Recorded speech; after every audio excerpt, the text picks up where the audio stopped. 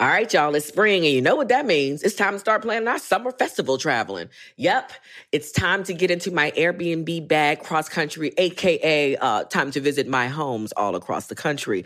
And you know what I never think about? Why not list my own spot on Airbnb and host some folks at my house? I mean, my house is cute. Yes, let's make money while we're spending money. Just trying to help you out, man, because your home might be worth more than you think. Find out how much at airbnb.com/host. Experts claim there is nothing tougher than a diamond. But at Diamonds Direct, we beg to differ. Have you ever met a mother? Strong, radiant, timeless. This Mother's Day, give her the gift that meets her match. With diamond jewelry starting at $200. Plus Diamonds Direct's exceptional quality and unbeatable everyday price, you're sure to give her a gift that wows this generation and the next to come. Experience the thrill of jewelry shopping done right at Diamonds Direct. Diamonds Direct. Your love, our passion. Tired of not being able to get a hold of anyone when you have questions about your credit card? With 24/7 U.S.-based live customer service from Discover, everyone has the option to talk to a real person anytime, day or night. Yes, you heard that right. You can talk to a human on the Discover customer service team anytime. So the next time you have a question about your credit card, call 1-800-DISCOVER to get the service you deserve. Limitations apply. See terms at discover.com/creditcard. Questlove Supreme is a production of iHeartRadio. This classic episode was produced by the team at Pandora. Ladies and gentlemen, what's up? This is Questlove, and you're listening to QLS Classic. We're checking out Just Blaze, the one and only Just Blaze, and he lets us into his mind state for his creativity and also about his time in making these classic records with Jay-Z and all the cats from State Property. It's really a good time. This is from April 5th, 2017. The one and only Just Blaze on Questlove Supreme Classic. Enjoy.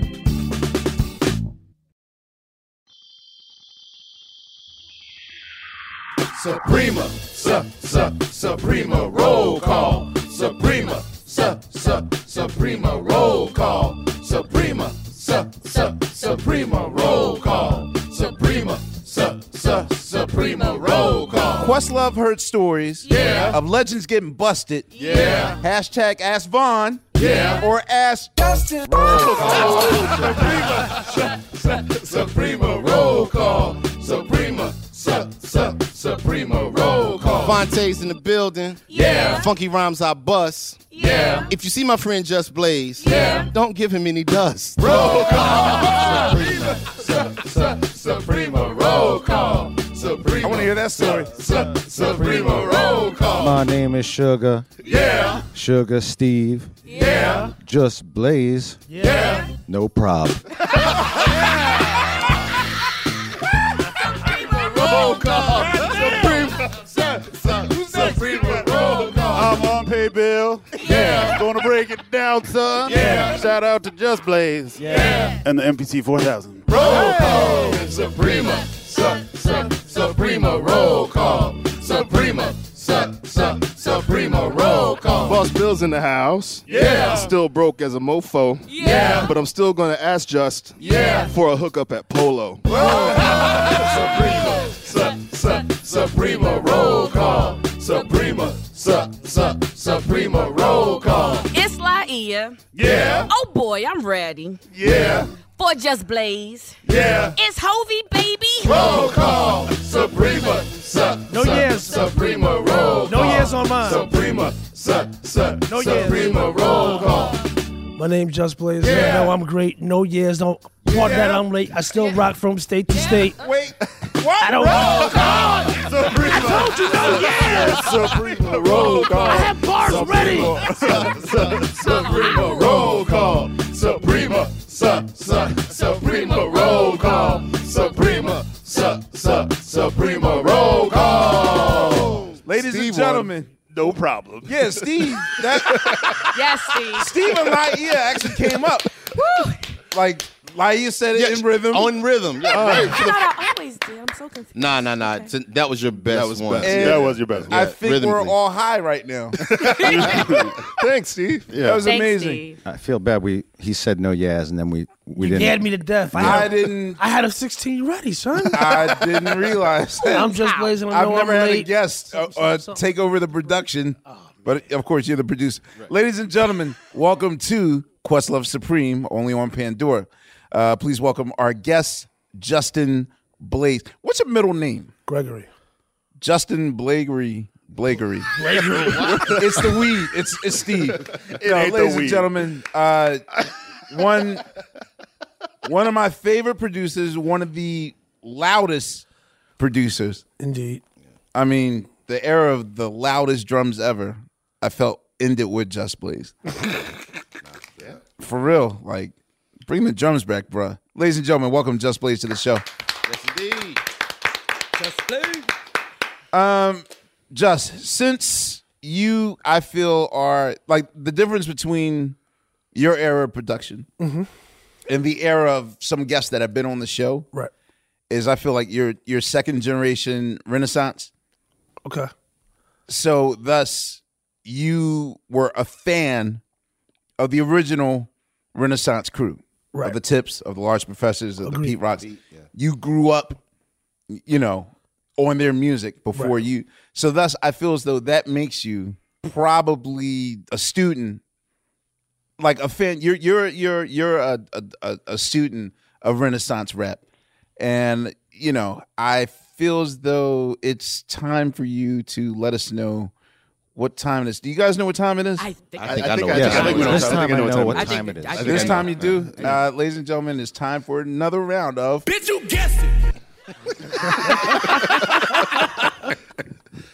Justin Blaze. Yes, sir. Tell them what the game Can is. you name this snare? Oh, shit. Ooh, special edition. Special edition. We haven't done this This since is a Pete Rock. scrutinizing. All right, 15 snares.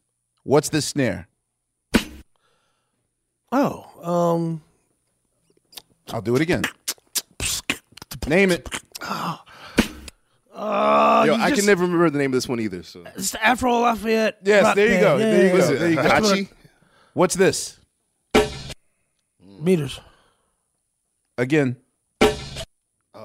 Oh, I used it on game.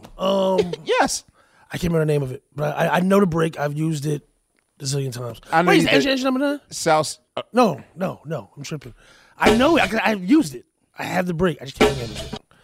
Southside Movement, Save the World. Yes. Joe Tux. Yes. Joe Tex Papa was too. I know that one. Oh, Sport. Yes, that was Sport. Lightning Rod, Cool in the Gang. Oh, I know that one. Hey, fellas. Some people. Sally. So not Sally. Yeah, You know what Let I a mean. Woman Be a Woman. Yeah, let a woman be a Yes. woman, man be a man. Oh, Come on. I didn't mean for that to happen. Just keep going. Oh, now you gonna get cocky, motherfucker? All right. It's easy. Headhunters? Yes. Yeah, God made me funky. God made me I don't- funky. Ah, Long Red. come on. Yeah, Long Red. The last one.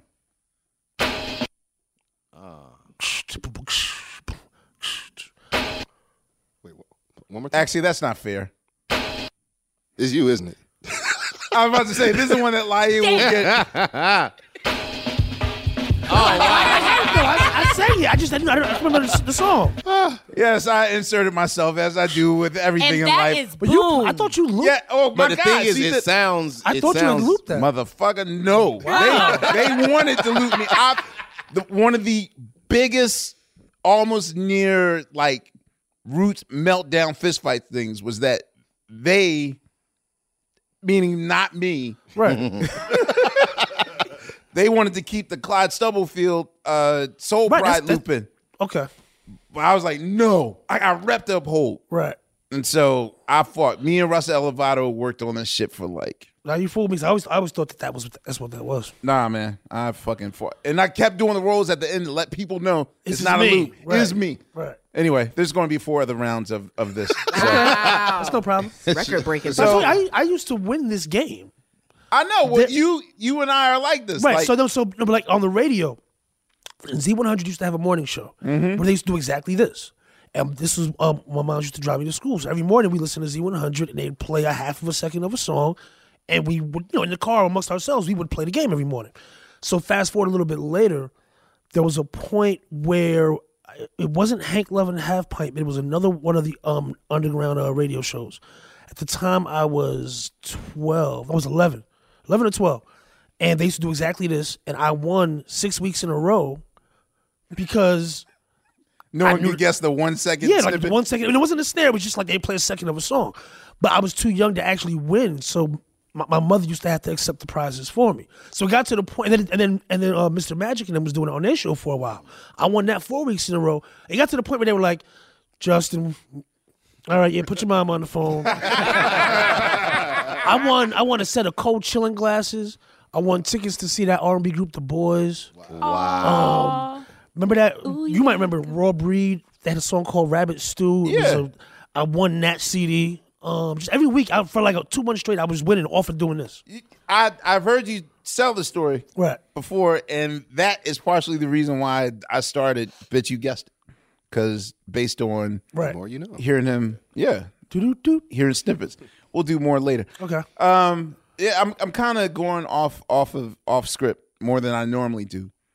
I kind of want to continue. You and I just came from about South by Southwest, right?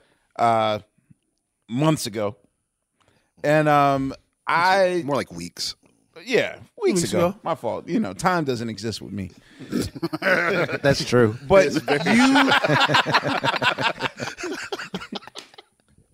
So when we were eating, you declared something that totally blew my mind. There's two teams.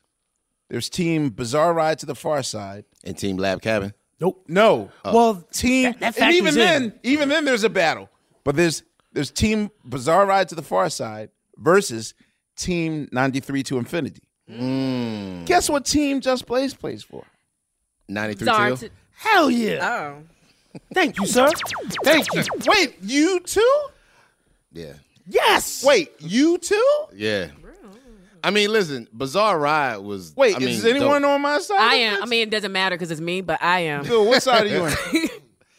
She has to be on your side, though. No, I'm never on his side. I didn't hear Bizarre Ride to the Far Side until 2010. To be 100% honest, that's 7 years ago. Yeah, I know. Wow. I heard it later than that. Really? Wow. Really? What? Y'all got something in common? You listened to it fully as an album for the first time. 2010? Yeah, for the first time. I heard it for the first time as an album when the box set came out. When you get on down, that's when I got it. Yeah, I got a promo. So like. For me, I heard. Are you motherfuckers? They didn't like the single. Y'all didn't You know like what? it. I love the record. Bill, It wasn't Bill, that I didn't like the singles or Unpaid anything. Bill, I just did. Well, at the time it came out, I didn't have money to buy up everything, and I didn't have time to steal everything like I wanted to. So like it was pick and choose, and Farside just wasn't high you up on the play list catch for me. up. You purchased records before you were born. Right. But like Farside just never. I mean, I had passed me by 12-inch. That was all I really felt like I needed. See, exactly. So for me, what it was. I've been DJing since I could walk, literally. Whatever money I had went to records. I got the Pass Me By 12-inch. You had to get that as a DJ. Aside from that, what was the other single? There was the remix Your of Mama, that. Other Fish. Yeah. Other Fish. And I got Other Fish. And I love both of those records. They're classic records to me. I'll tell you, it was two things. A, something didn't compel me to have to go get that album. And secondly, neither one of my local record stores had it on wax. I didn't buy CDs and tapes. 93 Till Infinity came on, had the blue vinyl. The blue vinyl, yep. But it was only on one joint. What? As most albums were back then. Oh, on one. Oh, it was on one. Yeah, one piece. As opposed to double or triple vinyl. Man. So for me, by the time I got to listen to it, I didn't hear it in the era that it mattered. Now, 93 Till Infinity, on the other hand, was a whole different animal for me. It was dudes that definitely rhymed different, but they still had an East Coast sensibility about them. So the beats still kind of rock like ours, even though their rhyme patterns and their the Far Side did it? were different. I'm not saying they did. I didn't have access to it back then. Right. But now that said, Lab Cabin California is one of the best albums ever. And I would argue to death for Lab Cab versus Same here. Bizarre Ride. Yeah. early. All of y'all are born in 78, right? Yeah. 79. 84. Liar. Yeah. Margaret. No one born in 84 named Margaret. We know that. But to me, that doesn't really. I don't know if that plays a factor for me, at least personally. Because you saw this morning, I'm talking about records that came out when I was 4 years old. And I know them verbatim, and I know them from back then. So it wasn't like I completely missed that era. I just missed that album. Were you in the club there? Because I think the reason maybe it got to me was because I was in the club and they were playing in the club in D.C. like at the Roxy. How were you going to be in the club at 10 years old? No, I was 15. Oh, I mean. Yeah. Shit, that ain't even exclusive. Everybody knows that shit. What the fuck is this? Put on Interpol. You know what? Never mind. Yeah. Yeah, it's weird. I don't like. The thing is that when the Your Mama video came out and they played a lot on Video Music Jukebox, I kind of dismissed them. I was like, nothing special. Did. A lot of people did. It was slow. It was nothing new about Substitution that I haven't heard before. Substitution, The Break. But when I heard For Better For Worse, That was the one. that was just a goddamn revelation to me. And I told him For Better For Worse was the reason why we put Scott Storch in the Roots. Yeah. Because Richard Nichols' partner, AJ Simmons, he was our Stretch Armstrong and Bobbito of Philadelphia. So Drexel Radio was where we got our real hip hop, because by then, like, Power 99 was just like anti, less rap, that sort of thing. So, when he got the record, it was like a state of emergency. It's like, yo, I think we slept on the Far Side. You got to hear this record. So it was dead of winter. We got in that car and listened to the shit. And when For Better For Worse came on, like, I can only describe it as, if you ever seen like the Parliament Motor Booty Affair commercial, or just the cover, right. Yeah, like the shit sounded like water. And I can't explain that. Maybe it's the first time I actually heard a Fender Rhodes up in the mix. But when I heard that shit, I was like, yo, this shit sounds like water. Like, that's what we need in our shit. And so Rich was like, yo, this white kid living on my floor at my house. Let him. And then he came the next day. I was like, can you sound like this? And Scott just started playing the Rhodes, and it was like, you're in the group. But yeah, that's weird you say that. And I'm not sleeping on Lab Cabin either. right. Because see, for me, Lab Cabin was more of a revelation for me, just production-wise, as well. Like the songs were great, but for me, the production on that album. I'll say, when I first heard Bullshit, was that the first time I really heard Dilla? We were doing a show with the Far Side, and this is when the album just got done, and like When Lab Cabin had just got done. yeah, Okay. So we just started. Actually, do you guys have a Cat's Cradle in North Carolina? That was in that's in Carlboro.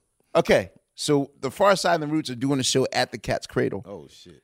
And whoever was doing like the local college nighttime hip hop joint, we opened for the Far Side, so they came to scoop me to take me to the college station, and I wanted to stay just to see Far Side's intro, because they had one of the best stage shows ever. Like their energy, there's this it was like watching Bad Brains on stage. Like they were just like all over the place, crazy.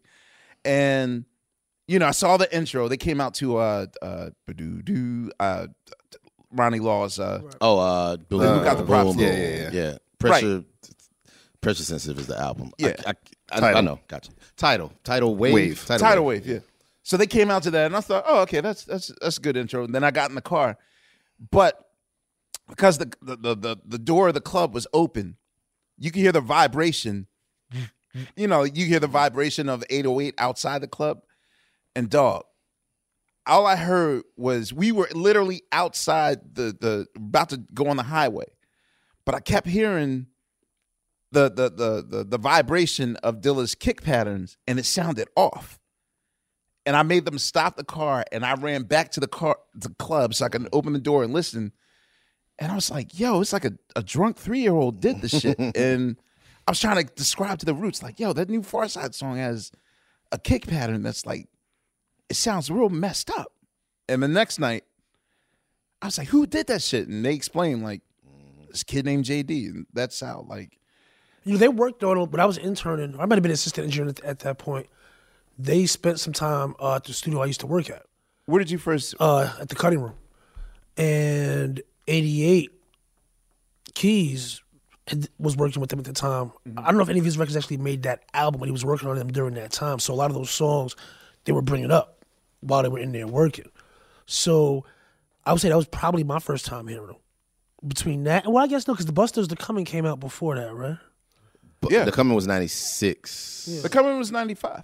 95. Damn, it was 95. Yeah. So I want to say The Coming was the first time I had heard, but I didn't really know who he was or didn't know his name. Or was it? So you were was it assisting Mad Skills? at I was on Mad Skills. He was on Skills' first album too. Or was that 96? That was 95. Skills' first album was earlier than that. That was 94. That was 94. It was 94. That's where the first time I can remember hearing him on that album. Right. He's on Skills' first album? Mm-hmm. I know He back did. Oh, it's 3 songs. 3 He songs. did It's Going Down, The Jam and The Jam Extra and- Abstract Skills. Extra No, Abstract. no, Nah, he that was was Large Large Pro did That was that. Large Pro, yeah. What was But the there's other a one? third There's song a third that one. he did. Yeah. I got back and listen to that album now. There's actually a song on The Coming. I didn't know that he did the LONS song. No, he Dilla. didn't. Yes, he did. That was Backspin. Which one? Which The one? one with the... No, that was Backspin. Keep it moving. Keep it moving. That was on Rampage's cousin. Look at the credits. Yeah, and it says it's Dilla. credited to the Uma. Really? Yes. And when you listen to that snare, it's No, you know what Dilla. I'm thinking of? I'm thinking of the other posse cut, the Def Squad meets Flipmode Squad. That's what I'm thinking of. Okay, yeah. That was Backspin, yeah. Yeah, and it's like I didn't even thought about that. I didn't even thought about who. For some reason, I always assumed that Backspin did that because of the drums. no. But now that you mention it, it makes sense. I didn't even know that was he did it. Like I overlooked that in my, you Right. know, what No, that is Underground saying Dilla. I hear it all day. right. The way that snare was a Yes. I'm looking for it as we speak. It's not I'm not just Keep it stalling moving. for it. Keep it moving. Keep it moving along. So you said you were DJing since you were 4? like around that, yeah. So But what it was your household like that you had access to those records? Like how did you So in my house, it wasn't just my house, but it was just my family unit in general. My family at the time pretty much all lived in the same city, and me being the first baby in the family, you end up spending a lot of time, with your relatives, spending the night at your big cousin's house on weekends and things like that. So in my immediate household, my pops was a jazz organist. Taught himself he reverse engineered reading music. He knew how to play, but didn't know how to read. So he would get the sheet music to songs that he knew how to play and see what was happening on the paper. And then say, oh, so when it says this is the note that I'm supposed to be playing. So he kind of reverse engineered reading music. Wow. So he always had Casio keyboards and Yamaha keyboards aside from his Thomas organ. And, he would let me play with him. And that's kind of where the making music bug really first came about, because we had, back then Casios had the drum pattern loops, drum patterns 16 inside them. beat, 8 beat. Right. Yeah, the samba loops, and you could actually, you could on the bass side, you could hit a bass note and it would give you the chord progression you play. Right. So there was that. And then his Thomas organ was one of the ones that had the drum pads in it, or drum pads on it. They were more like chiclet computer keys. Yeah. And there was no sequencer, but you could tap a kick, a snare, a hi-hat, and all that. So there was that. And then my aunt was an avid collector of like late 70s and early 80s funk and R&B. So a lot of the standards, Sherilyn, Earth, Wind & Fire, stuff like that. But I used to spend a lot of time at her house on the weekends as well. And I would just sit there, take all her records out the sleeves and have them all out on the wood floor. And she would walk into the room and be like, what do you do with my records? Like, 'cause they were out the sleeves, and I'm just sliding them across the wood. Look at the labels. Right, yeah, looking at fascinated by the labels and the covers. And then, so around that same time, I had an older cousin. He's 7 or 8 years older than me. This was right when New York Mix Show became a thing. So you had Red Alert and Chuck Chill Out on Friday and Saturdays on KISS, and then you had Mr. Magic and Molly Mall on 107 on Fridays and Saturdays. So I might have been 6-ish at the time. He was maybe 12-ish. So he had a boombox and his sister had a boombox. So on the weekends, I would stay by his house and we would listen to both shows at the same time and record them. And then just wear both of those tapes out for the next week. We had no money at the time for more cassettes, so we would just record over last week's show. Eventually, I got a little bit older, we started archiving things. Right. But so I remember like when they premiered Salt and Pepper, the Showstopper, when Red played Disco 3, Fat Boys for the first time. Like, so that's what I'm saying. Like, I didn't really miss a lot in terms of the early days. I was there for all of that. And what my cousin would do, he lived around the corner from a record store. So what he would do is he would buy all the 12 inches. As they got old and the albums would drop, he would give me the 12 inches. So like Sucker MCs comes out, and It's Like That comes out, and then the self-titled album comes out, so he gives me that single. Houdini, Haunted House of Rock comes out. Then their album comes out, he gives me that. So he would give you the 12 inches because he had it on record. He had the album, so he's like, I don't need the singles. He didn't think about it like it plays better as a 12-inch. No. So then in terms of the actual DJing thing, I'm listening to these guys scratch records on the radio, and but I'm not really sure what it is that they're doing. I'm thinking they're taking the needle and rubbing it across the actual wax. So then we had this conversation on our group chat. The Crash Crew and Fantasy 3 both had the same melody for You're Rockin' on the radio. Right. So who was first? Right. Fantasy 3 was first. Sylvia heard the melody. Jack didn't. I didn't know that. Yeah. So, but they came out pretty much back to back. Right. So he had one turntable in his room. He plays a trick on me. He's like, "You want to see me mix a record?"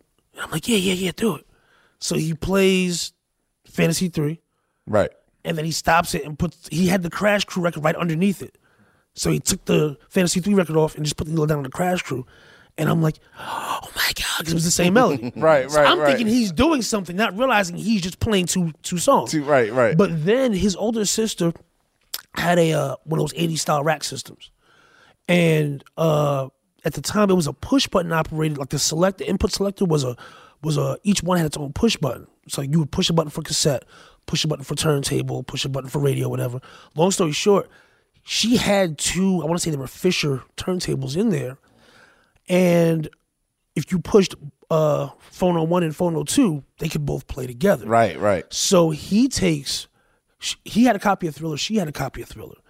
So he takes Beat It, he takes both copies of Beat It and starts one right after the other. So it's going boom, boom, cat, cat, boom, boom, cat, cat, boom, boom, cat, cat, right. Boom, cat, cat, making the drum stutter. So it was pretty much all downhill from there. Like I became obsessed with records and making pause tapes and all that stuff. Yeah, exactly. And then I would say, Casio comes out with the SK5, which was like you jumped to the SK5. You didn't have SK1 stage? One of my best friends growing up down in Virginia when I used to stay with my aunt down there, he had an SK1. And it was cool, but it was still just you put one sound in it and it was that. That was that. SK5, you had drum pads and 4 seconds of sampling time. Right. So, and right around that same time, that same summer, actually, I think, is when my aunt bought me Nations of Millions. One of the only cassettes I ever bought because Sam Goody didn't have the vinyl. So that Christmas, my best friend's sister gets the SK5. We jacked her for it. We jacked the Christmas present. I was going to say, did you steal like records or you stole her keyboard? No, we stole her SK5. Damn. But then the reason I bring up Nation of Millions is because I'm realizing that these records I'm finding in my mother's attic are on this Public Enemy record. Right. And I'll never forget the day I realized that what Funky Drummer was.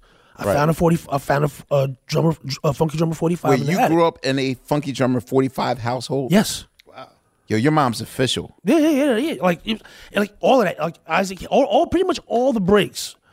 All the commercial, not like the stuff that they used to play in the park. Yeah. And the stuff you had to dig for, but anything like that was on Stax, James Brown involved, Isaac Hayes, whatever, all those breaks. She copped it. And it was like 3 boxes that I found in the attic. And the attic was, when I was young, the attic was a forbidden zone. You didn't go up there unless you had permission from my mom's. Because it wasn't a finished attic. It was like stuff everywhere. So I went up there anyway one day and found a box of records.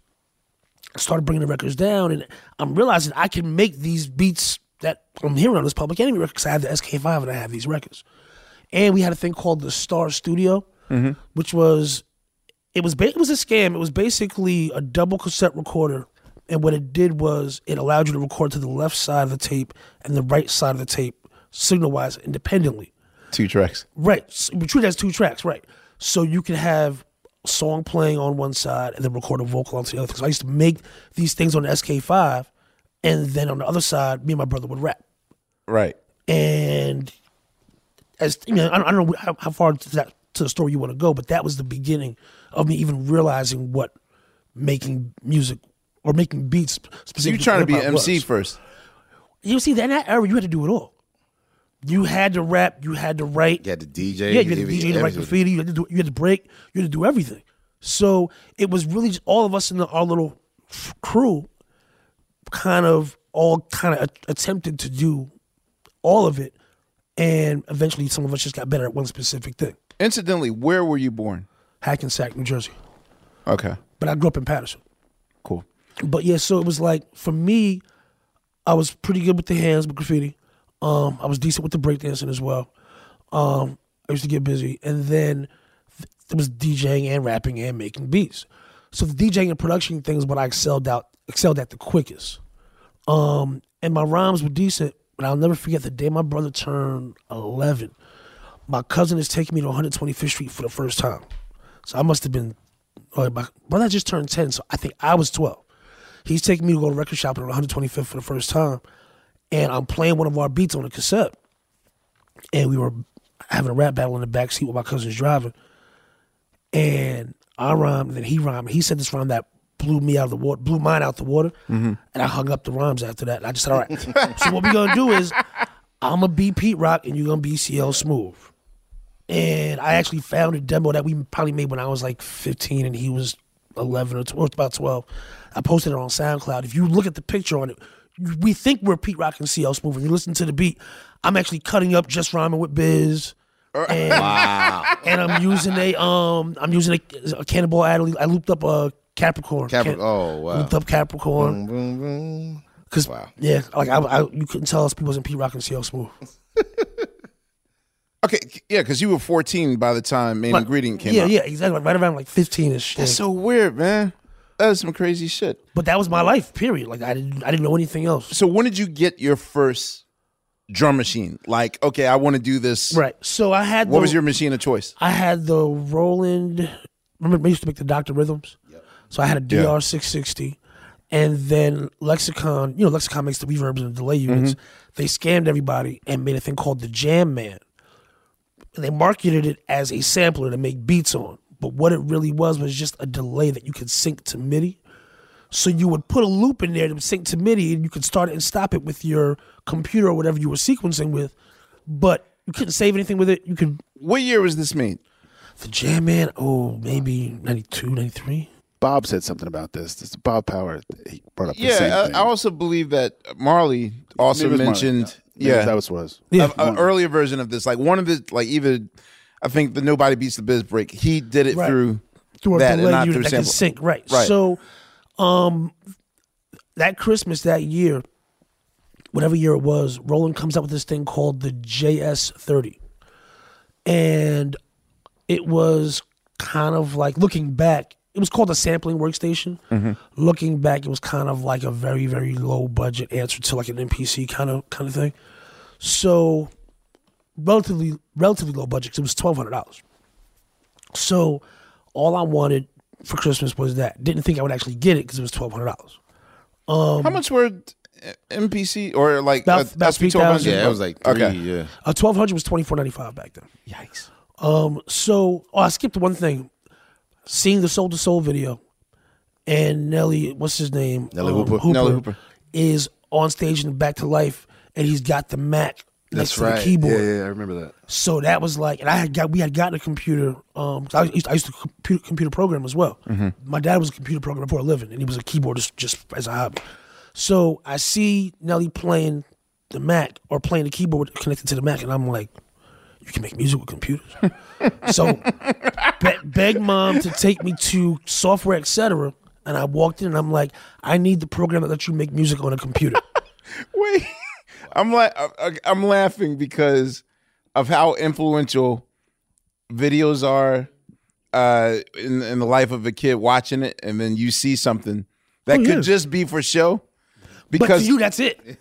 I watch Prince like You remember the Bat Dance video where he had like the laser disc and all that And he's shit? scratching the CD? Yes. Yo, I was asking for that. I was like, yo, what does Prince got? Yeah, I remember that. They're I like, did the he's same just thing. I did scratching the a same laser thing. disc. No, That's not even when real. CDJs came out, that was the first thing I thought of. Right. Same Was here. Prince in the Bat Dance video.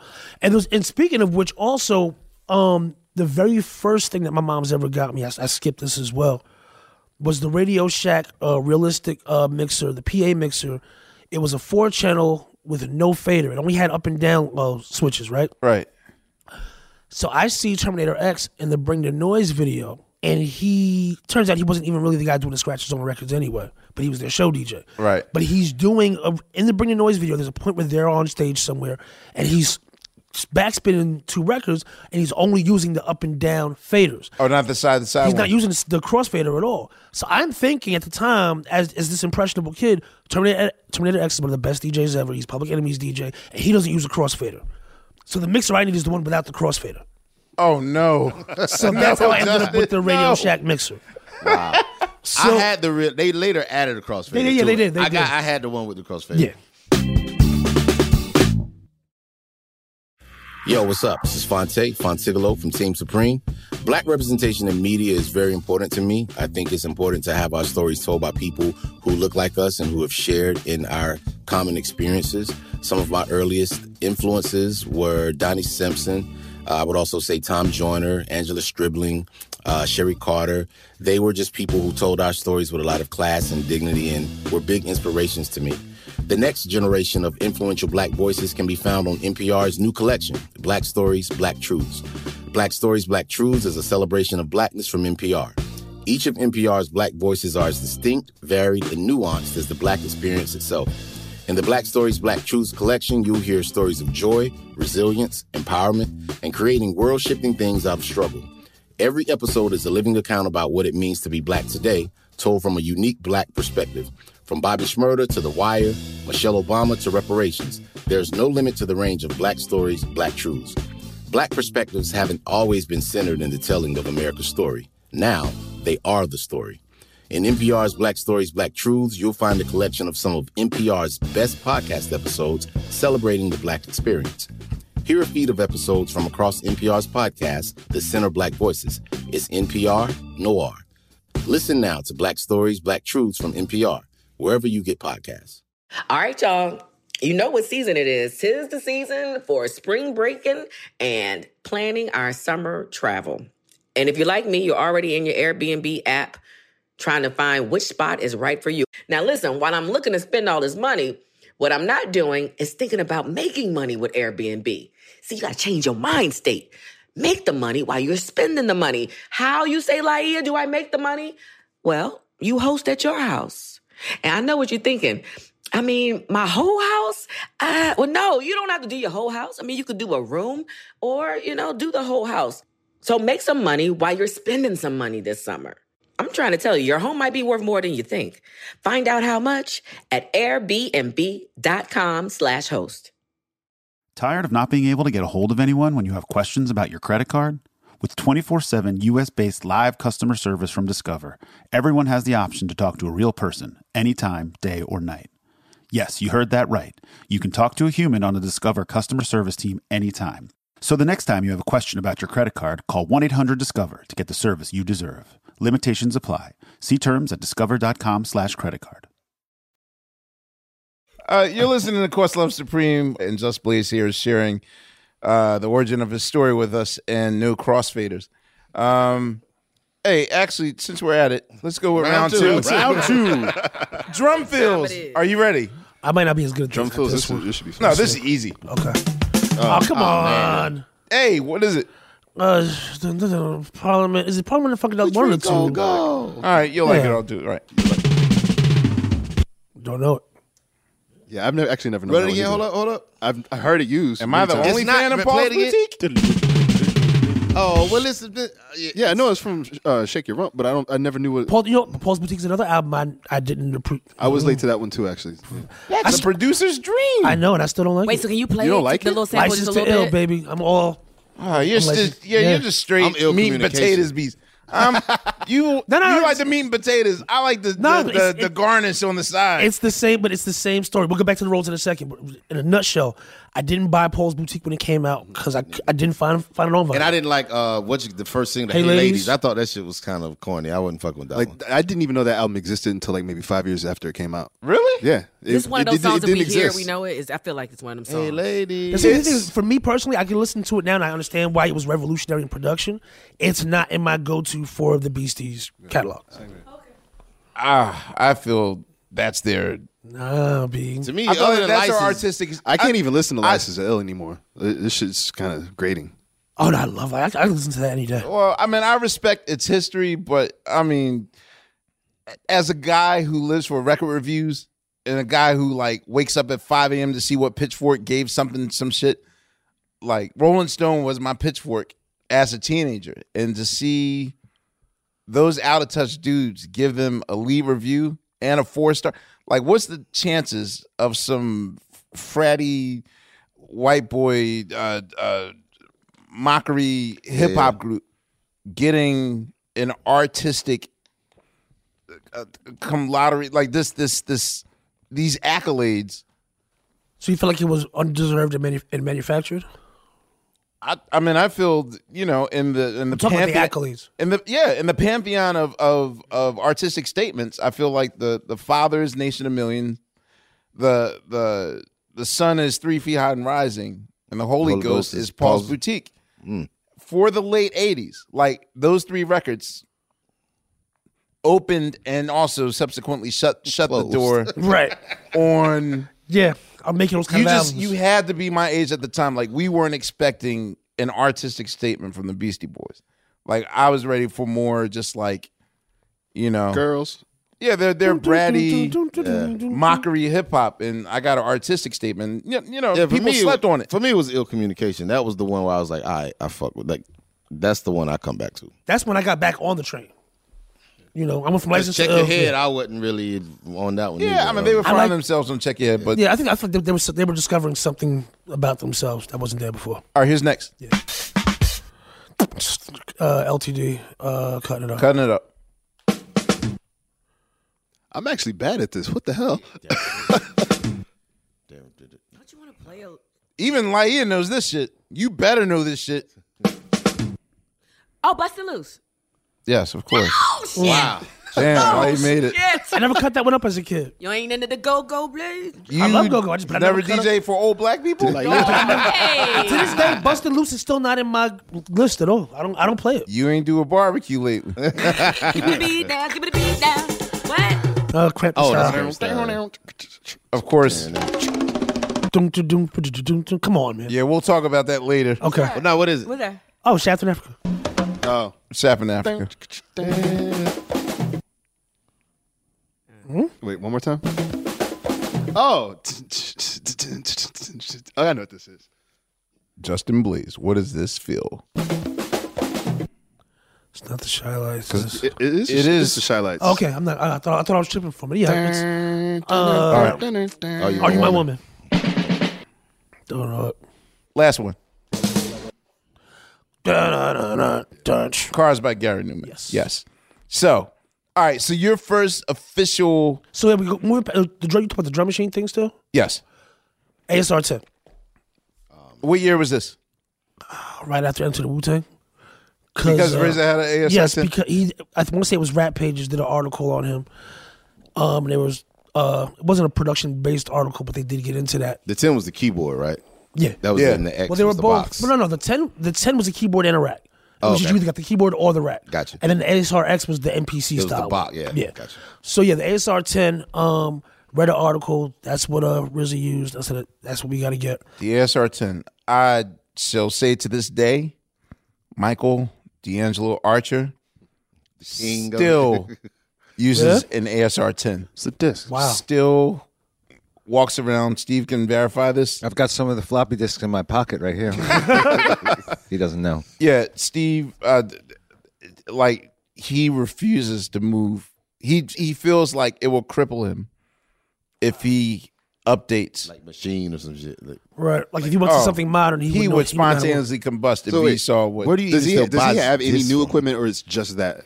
He has some updated equipment. Like there was one particular Japanese keyboard company that sends him like some new stuff that, like, he used it on Charade, this keyboard that I wish we had. It's like it's a very vintage Japanese sounding machine that really has some cool patches on it. Like, his true gift is making patches.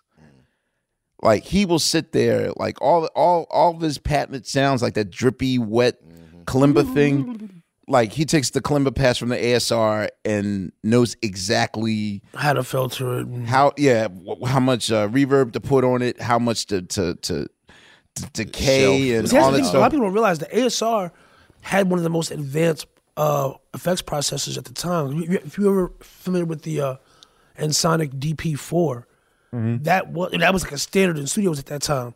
That was the effects section of the ASR 10 put into an effects unit.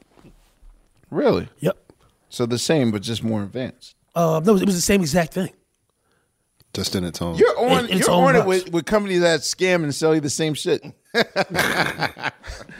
Sonic was like, you're like cats now busting Apple. Like, man, all they did was add one element and we're paying all. No, they took it, they made it a rack mount. Actually, the ASR version was the DP2. Like that was when they ripped out of the ASR, made it the DP2, then they doubled it and made a version called the DP4. It just gave you more effects. So as with most beat makers that I know, or that are at least from the second generation, like some of their favorite things are remaking, right? Like practicing. What if I made this beat or whatever? Like, what was the first beat you prep? Like, okay, I'm gonna see how. I don't think I ever did that. Really? The closest I ever got to it was using the Capricorn loop that Pete used for In the House. I didn't try to remake his beat. I made a beat using. Well, not for sale, but just for sport. No, I know exactly what you mean. For sport, I never really did that. I don't think. I can't remember. I can't recall having ever done that once. Wow. Yeah. Shockers, because normally that's like the go-to thing. Practice. It kind of trips me out. Like when I see videos of people remaking my beats, like on YouTube, and it kind of just trips me out. Like, but I get it. If you want to get better, you want to learn how somebody did something, figure out how somebody did something. You're gonna. Yeah, it's like a guitar player learning how to play. Learning how to play a standard. Yeah. Or just a ball player who watches, videos. There's a lot of chefs I know that will try to figure out like how McDonald's make the the Big Mac or like. What I was more concerned about was, for me, I think especially in that formative era, it was more so I was listening to how the records were engineered and trying to, because I was working with the ASR 10 and a 4-track, or even before that Roland Jazz 30 and a 4-track. And I was just trying to figure out, all right, I have a drum machine, I have the same samples, I see equalizers on this 4-track, why don't my records sound as good as the records on the radio? And I'm not understanding the concepts of studios and mastering. I don't understand any of that. I'm just like, I got beats and I got EQs and I got a mic. So for me, it was about squeezing whatever sound quality I could out of the little bit that I had. I will say and attest that probably next to Dr. Dre, who's the cleanest producer that I know, producer/engineer, right. And maybe the combination of a particular era of Tip and Bob or Powell, Tip right. and Tim Latham, whatever. You have one of the loudest mixes I know, which is weird because I know that both you and Kanye kind of came up in the Blueprint battle generation of, of the Jay-Z era. Right. Whereas like twice in my DJ career that I've been charged with breaking a speaker. It was Just Blaze. No, over Kanye records. Kanye's the only dude, like when his product comes out, I have to reconfigure, re-EQ it, like almost remaster it myself or turn the mids and the bass all the way down because, that aesthetic for him has changed over the years. Because I remember when his focus used to not really be about that. If you remember, a lot of times his drums would be really small. And that was one of the things that, like, he's actually used to call me about, like, yo, how do you get your drums to sound like that with the horns or with the bass? Like, that was a thing. Like, I remember, I would not get into specifics, but there were times where sometimes that would become an issue in the studio where it was like, yo, the track is dope, but the drums seem so small. How do we get them to sound bigger? But if you look at the history of hip-hop, I think that's changed over the years. Nation of Millions drums are small as shit. Right. And then I realized, they sacrifice. They have small drums, but the noise There's that so surrounds many- it. Exactly. And so, but a lot of your production is like your accessory noises, whatever, sirens you use, and your snares, Right. and your loops, and the voice. Like everything is at top level loud, but it never peaks. Like, how do you? Well, one thing that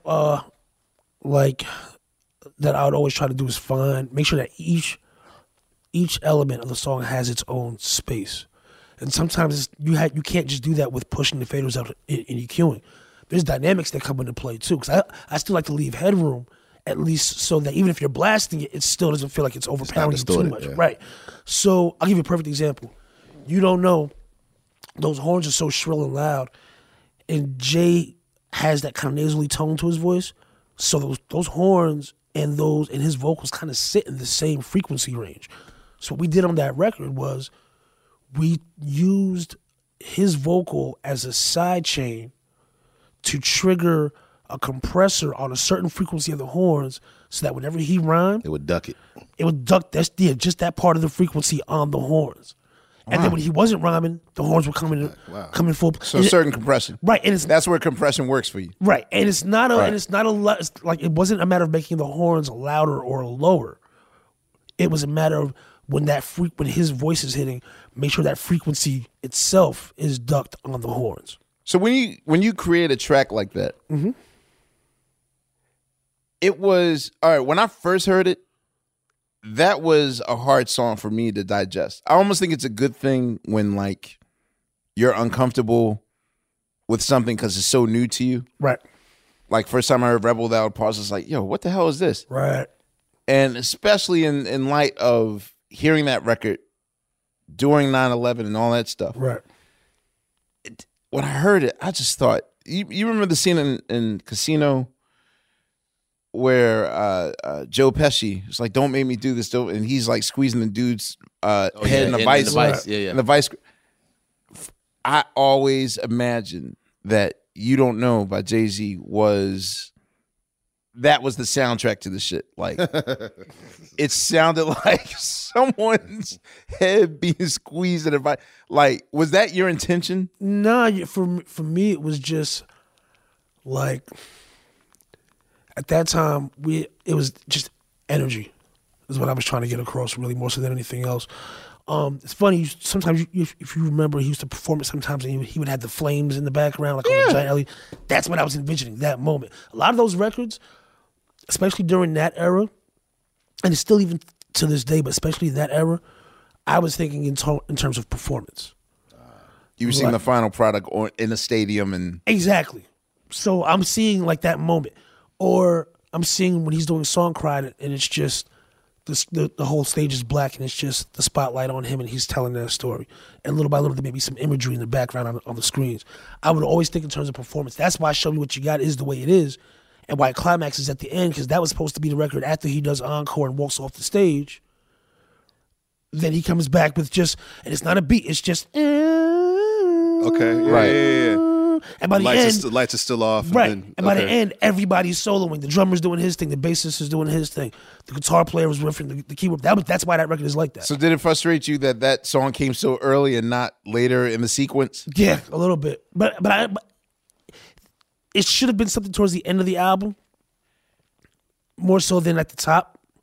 But the way it starts is also a good way to have it at the top of the project. I was going to say, in the case of, Illmatic kind of ruined the idea of one person doing watching everything. Right. So on an album like The Blueprint, which is essentially an Illmatic on its own, to a certain degree, yeah. Well, it's you, Kanye, Timberland, Scott, who else? Bink. Yeah, Bink. Right. So who really gets final say on let's just start here and stuff? Like, who has his ear as in, let me sequence this? At that time, I would say a lot of that would probably have been because Guru wasn't around. Was Guru around? Chauncey was done after the Dynasty album. So Guru was it Adura or who was engineering? Guru. I remember the Chauncey story. Oh, there's many of those.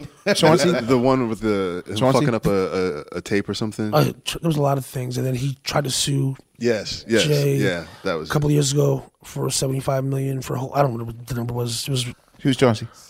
Chauncey He was was the the engineer on the Dynasty album. The Dynasty album, and maybe some of Volume 3. Okay. That's a whole other set of stories. 75 million. I forget what it was, but basically he had a bunch of copies of the masters and had been storing them at a storage space in L.A. I think it was in California since he got fired, which was after the Dynasty album, and then came back and tried to sue Jay for a bunch of. Oh no, he tried to claim partial ownership of publishing and masters. Why did he get fired? He just kept messing up badly. Okay. Wait, how do you know this? I think he told the story on Twitter. I told some of the stories on Twitter. Because when it came out that he was trying to take action, I was like, oh, no. Let me set a few things straight here. Like, he was not writing anything. He doesn't own the masters. I actually have a lot of the masters myself. Mm-hmm. He might have had copies or clones, because that was right when we were doing the hybrid of 2-inch and digital. Mm-hmm. So a lot of stuff was getting bounced back and forth. It was just a mess. And he was really trying to portray it like he was the driving force behind the sound of Rockefeller for some years. And he was not. He's actually the reason why a lot of records have mistakes on them. Do this. Go back to the Dynasty album. Listen to Get Your Mind Right, Mommy, right? That's the one that's in mono because of him? No. Is That Your Chick is in mono because of him. Whoa. Wow. That's heavy accusations there, listen young to man. the beat. Listen to the beat. Hold up. No, but what was I saying? Oh, yeah. Listen to Get Your Mind Right. You'll notice the chorus is performed differently every time. Sometimes it starts. He didn't know how to fly. Yeah, you didn't know how to apply the hooks. So really, there's 3 hooks. Each one falls in a different place. Same thing with Can't Be Life. Listen to Can't Be Life. Go back and listen to that record with that in mind. You'll see that the hooks don't fall in the same place every time. So it was things like that. And then he, back then he used to have to slave 2-inch reels together. So if you had 48 tracks, you just slave 2 machines together. We were doing stuff from Pro Tools and then dumping it to Reel to mix from Reel. Duro's getting the tapes because he was mixing that soundtrack where we were finishing at Baseline, and every set of reels that Duro got, the sync was off. So like none of the reels were coming back synced up. So he'd put the 2 tapes up and they'd just be playing a lot of sync. And eventually, so not your favorite engineer. No, but and eventually it almost came to hands at one point. Because Duro told about himself, and if Duro ever wants to tell that story, I'll let him do it. But yes, Duro told about himself on the phone. Very matter of factly, he didn't flip on him. He just told him about himself and hung up the phone. Chauncey comes to delivers the tapes and is ready to scrap. And wow. it didn't happen. And I'm just sitting there in the room like, whoa. That escalated very quickly. It got shut down as quickly as it happened. But like I said, and how does that translate to a guy like Jay? Jay's like one of those guys that, to me, like doesn't care how something happens. So of course he's going to look at you like, well, you're fucking up. Right. And because he's looking at it as it's your responsibility. How do you explain to him that, like, look, he didn't line it right and this is not my fault and I'm trying to MacGyver? I think we kept Jay out of it a lot. He was aware that things weren't right, but he wasn't really getting into the specifics because we were getting it handled. Between me, Guru, and Duro, we were making sure that it got handled regardless. So he might have known that there were problems, but it didn't get to the point. It didn't get back to him to the point where he felt like he had to address it or intervene. Well, right. Who's the person that had to lay the smackdown, say, oh, you're fired? That might have been hip hop, maybe. Okay. That might have been hip hop. Because the thing is, Chauncey, like that, all that stuff aside, I liked him as a person. Right. And he and I got along, and he and hip hop got along very well as well. So I want to say it was hip hop that probably had to have that conversation with him. But how did we get here? Yeah, I'm kind of. I'm sorry, that's my fault. We're kind of ass backwards in this. So I noticed that every major producer that gets put on has to go through the initiation of getting ganked first, like going under the tutelage of someone. Never happened. You didn't apprentice under any? Never. I had my OGs, my teachers, people who put me on were the DJs and producers that I grew up listening to. Like that was school for me. Who first put you on? So I moved to New York with $40 in my pocket. Literally, I had $40. When you said that, I heard the introduction of Welcome to the Jungle in my head.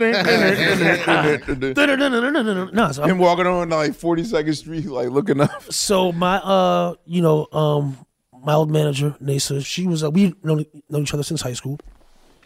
She went to NYU. She got an internship at the cutting room, ended up becoming like the studio manager.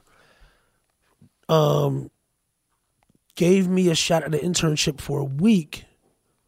Well, she was kind of co-managing the studio with Dave, the dude that owned it. I always wanted to intern, but I was in school. She didn't want to just bring me in like that out of nowhere. You remember that girl, Jane Doe? Yeah. Right. Short blonde hair. Jane was an intern. She gets a stomach flu. This is during my winter break from Rutgers. So Nasa calls me. She's like, yo, so one of our interns is sick. Do you want to come intern for a week? Because she's going to be out with a stomach flu. So I'm like, sure. Opportunity of a lifetime for me. I come do that week. Jane calls the following Monday. I just got signed to EMI. I'm not coming back. So they were like, "Are you want to stick around for a while?" I'm like, "All right, cool." So it was kind of supposed to be a temporary winter break kind of thing, right? And then the night manager ended up getting fired for some nonsense. So they needed somebody to take that position. They needed a night manager. They needed it like right away. Where was the cutting room located? At the time, it was right next door to Platinum Island and Raucous. So 678 Broadway. Okay, we did cut there. Okay. I'm trying to figure out like where. Right. That's my Philadelphia Half-Life location. That's where Duro first. Yes. Well, no, Duro was at Platinum Island next door. Okay, So I remember Platinum Island. You guys worked at Platinum Island. All right, okay. And so Duro was at Platinum Island. I was next door at the cutting room. So night manager gets fired. They come to me, ask me if I want the job. I'm like, all right, that means I got to leave school, basically. You know, I want to say I was maybe 2.5 years in. I was studying computer programming. I wasn't really happy though. At the same, I wasn't happy in school. At the same time, I'm at Rutgers, so I'm in Newark a lot. So I'm like finding my way into DJing at open mics and being able to play my beats at open mics. And dudes like the Artifacts are showing up. Redman came through once or twice. Outsiders were all there a lot.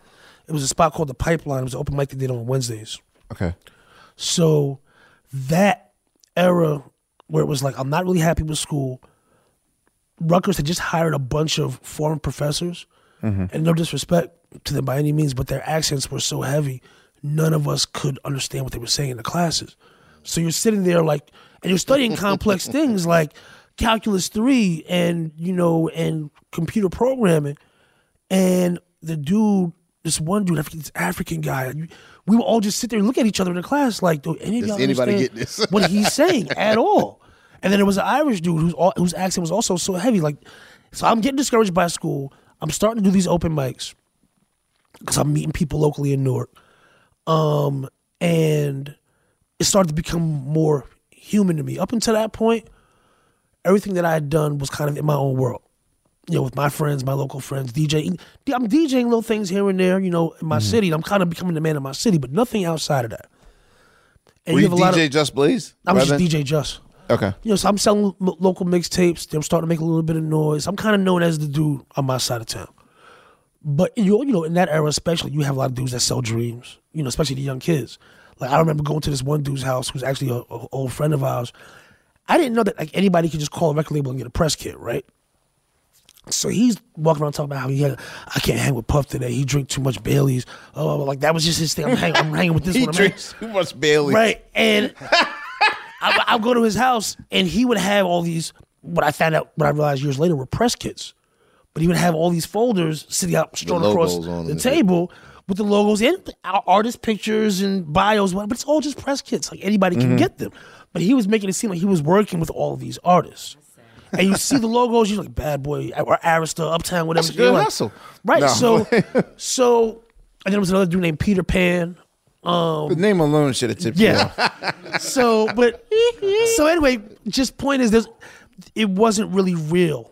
Right. You know, at that point. And then I'm just trying to catch all the important parts. Being in Rutgers and then subsequently being in Newark, and I'm seeing dudes like the Outsiders, dudes like the Artifacts. And this is when Jersey rap is popping. That Right. first wave of it, like kind of like post flavor. Redman, like- yeah, exactly. Like Redman used to show up, and I remember being there one day, and one of the dudes, Young Z, and Rod Digger are on stage rhyming. None of them know who I am. Mm-hmm. I'm playing beats in between the intermissions. How are you playing beats without the technology of the CDJs being invented yet? You just have tapes. Okay. I have the beats on tapes. So I'm DJing, but I'm also just playing tapes. And I was playing tapes during intermissions.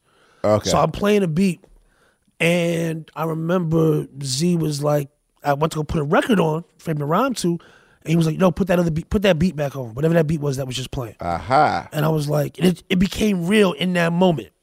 Like somebody who has a record deal, whose records I have bought, or an established artist, wants to rhyme on something that I made. It's not my homie from down the block. It's not a dude I go to school with. And on top of that, it became human because up until this point, all these guys were guys you see on TV.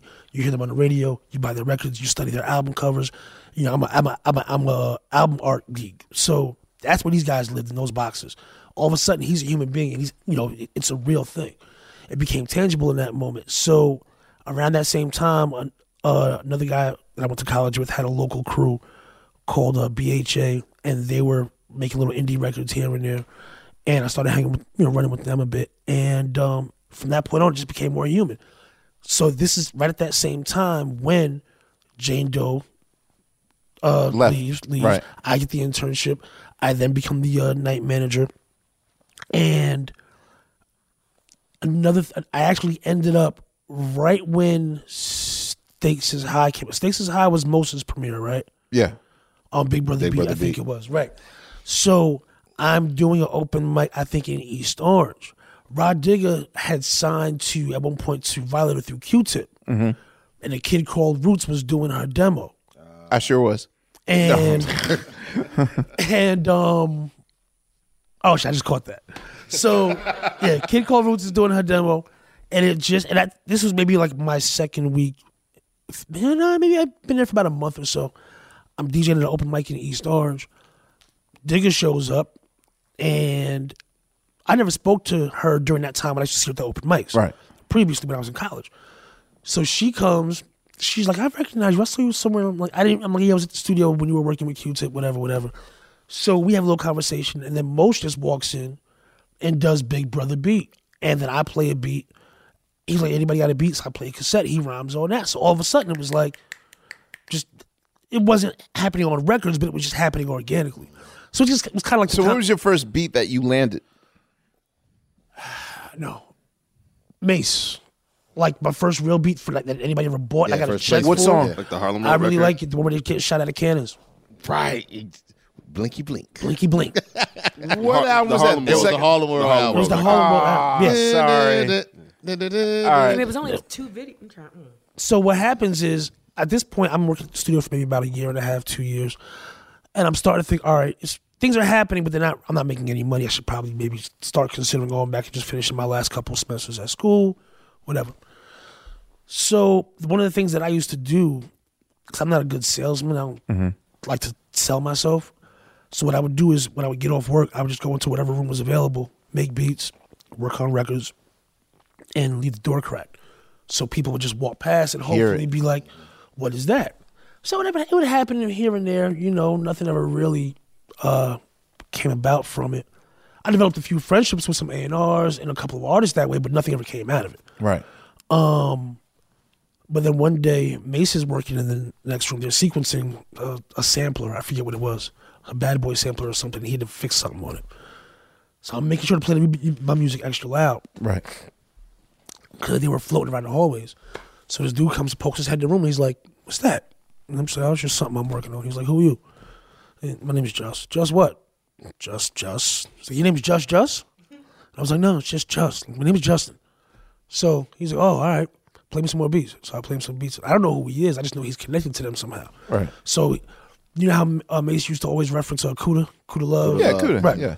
So this was Kuda's partner, like Kuda's silent partner in the company. So he was like, yo, where you at on Thursday?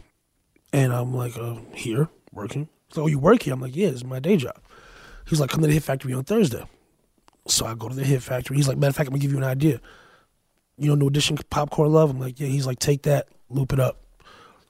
put the scratches and whatnot on it. Yeah, put the rub. He's like, do all that, trust me. It makes so I probably end up picking it as his first single. And I'm like, what? Like this dude just handed me the key, like the golden ticket. Like, you seem like a nice guy. Do this. Wow. So I did it that night. Went to Hit Factory that Thursday and played it for him. And as soon as he heard it, he just started jumping around the room. Mace. This is the single. And my man Sam, he looked over at me. He's like, I told you. And Sam didn't preface it with him. Like, he didn't say how I had somebody making this beat. He was just like, he gave me the alley-oop. Thanks, Mean Joe. Wow. Yeah. Right. So when the record came out, like, I was like, yo, produced by Just Blaze and Super Saiyan. Like, cause it was his idea. He literally just threw me the alley-oop, didn't ask for no money or anything. All right, y'all. You know what season it is. 'Tis the season for spring breaking and planning our summer travel. And if you're like me, you're already in your Airbnb app trying to find which spot is right for you. Now, listen, while I'm looking to spend all this money, what I'm not doing is thinking about making money with Airbnb. See, you got to change your mind state. Make the money while you're spending the money. How, you say, Laia, do I make the money? Well, you host at your house. And I know what you're thinking. I mean, my whole house? Well, no, you don't have to do your whole house. I mean, you could do a room or, do the whole house. So make some money while you're spending some money this summer. I'm trying to tell you, your home might be worth more than you think. Find out how much at airbnb.com/host. Tired of not being able to get a hold of anyone when you have questions about your credit card? With 24/7 U.S.-based live customer service from Discover, everyone has the option to talk to a real person anytime, day or night. Yes, you heard that right. You can talk to a human on the Discover customer service team anytime. So the next time you have a question about your credit card, call 1-800-DISCOVER to get the service you deserve. Limitations apply. See terms at discover.com/creditcard. Hello, it is Ryan, and we could all use an extra bright spot in our day, couldn't we? Just to make up for things like sitting in traffic, doing the dishes, counting your steps, all the mundane stuff. That is why I'm such a big fan of Chumba Casino. Chumba Casino has all your favorite social casino-style games that you can play for free anytime, anywhere with daily bonuses. That should brighten your day a little. Actually, a lot. So sign up now at ChumbaCasino.com. That's ChumbaCasino.com. No purchase necessary. VGW Group. Void where prohibited by law. See terms and conditions. 18+. All right, so I got to figure out how you wound up at Baseline Studios and All right, so fast forward. Right. I'm the Mace thing happens. Right. You know Matt Fingers? Short redhead kid. One of my best friends. Okay. He used to have an indie label called Guess Wild back in the days. He had Mike Zoot. Had most on a couple of records, early stuff like that. Anyway, he had a relationship with Penalty Records. Okay. With Mayhem and Martin Morton. Okay. So he, I'm talking about one day because he was a client at the studio as well. He's like, "You did a song for Mace?" And I'm like, "Yeah." He's like, "For real?" I'm like, "Yeah." He's like, "Yo, give me some beats." So again, not trying to get anything out of it, he takes a cassette, gives it to Mayhem at Penalty. This was right when they were finishing Nori's album. Right. And that led to me working with, they had just signed $500,000. Okay. So now I'm in the studio with $500,000. So that was kind of like, all right, the Mace thing wasn't a fluke. We just did it again. And then from there, I met Killer Priest, did a couple records, which is how I ended up here in this building, back then.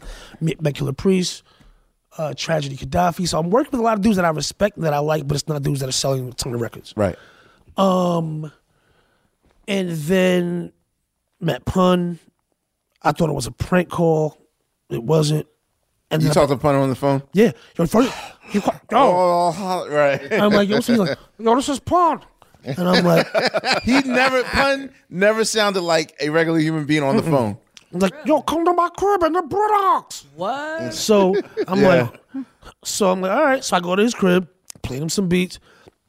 Sam Ash, I want to say it was Sam Ash at the time. I just ripped him off and sold him a bunch of studio gear he didn't need. He was remodeling his house. He was trying to build a studio in it. Mm-hmm. So I'm looking around the house, and I'm like, "Well, you got a D80, you got D88s, so you don't need ADATs, and you got a O2R, so you don't need a Mackie Digital 8 bus. Like they double sold them on everything, yeah. Right? So I'm just on the strength, just telling him, so he's like, "Yo, you understand this stuff?" I said, "Yeah, I engineer."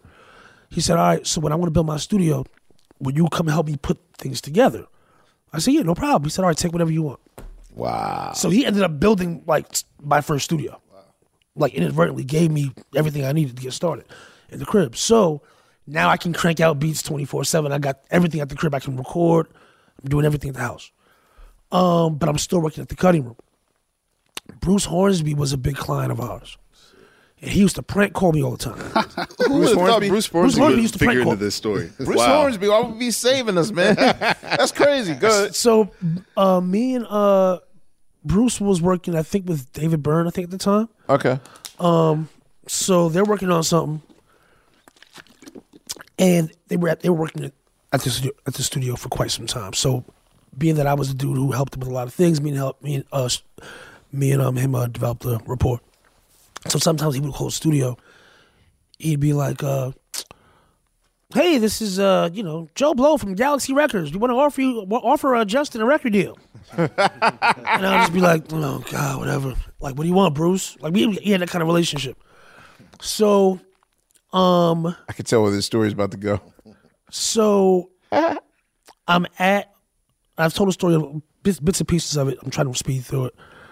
I've told a bit of it before. So fast forward a little bit later, Bruce is still prank calling me. I meet Dino from Universal right when Rakim was finishing up The Master. The 18th. No, the 18th letter. 18th letter, okay. And Cannabis had just signed Cannabis.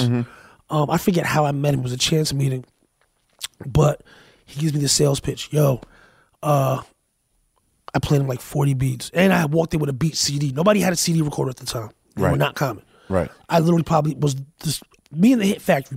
Me and the Hit Factory were the only people who had them. Right. And I walked in with a CD, which automatically he's like, "Who brings beats on a CD?" Right. So that caught his eye. So we go through the music. He loves it. He gives me the sales pitch. He gives me the Gilbert Godfrey and Gasface. We're gonna make you big. One big for each of you. You know, he's like, I got Cannabis, I got Rakim, I got this, I got that. I never hear from Dino again after the whole sales pitch. So I get a phone call about 3 weeks later at the studio. So I answer the phone, studio. So yeah, can I speak to Just? And I'm like, yeah, this is him. So yo, my name is G. Roberson. I work for Rockefeller Records. I'd like to talk to you about a couple things. And I'm like, yeah, all right, Bruce, what do you want? Right. But then in my head, I'm like, how does Bruce know what Rockefeller Records is? Right. This is, whatever. And I'm like, so I'm going back and forth with it, and eventually I just hang up the phone. So then the phone rings again, like, hey, I got disconnected. I was trying to speak to Just. My name is G from Rockefeller Records. And I'm like, oh, shit. Okay. So he's like, yeah, so, I was at Universal. I had a meeting with Dino 2 weeks ago. And I have this artist that I'm trying to sign named Billy Bathgate, and he doesn't have a demo. Wow, I forgot about Bathgate. He's like, my artist doesn't have a demo, but I've been doing it just taking him around to different labels and having him rhyme live. And Dino played your CD, and I love like half of what I heard. Out of the 20, there's like 10 that I love. And I'm like, okay. So he's like, so what's up? And he's like, well, I'm working on a deal for Bathgate. On top of that, I just started as an A&R at Rockefeller Records, and we're trying to build a production team. So I'm like, okay. So like, how does this relate to me? He's like, we would like to talk to you about being part of the team. Can you come down to the office? And this is when their office is, I think, around 15th Street, like near Union Square somewhere. So I go to Dave. Dave was the owner of the studio. He's like, I'm like, yo, Dave, I gotta go. Jay-Z's label just called. They want to have a meeting. He's like, but you just came back from lunch break. And I'm like, I just got a call from Jay-Z's record label. You talking about lunch breaks. So he's like, just go. So I leave, go to the meeting. They're like, so basically we want to do a production crew. This kid we just found called Kanye West, Rock Wilder, Buck Wild, and... Rock Wilder was supposed to be part of the signed production. Yep. And K-Rob from K-Rob and Ramel Z. Yeah. Wow. We were going to be Rock the World, is what they were going to call it. And, Yikes. And yeah, imagine how crazy that would have been. So it never happened. The deal never happened.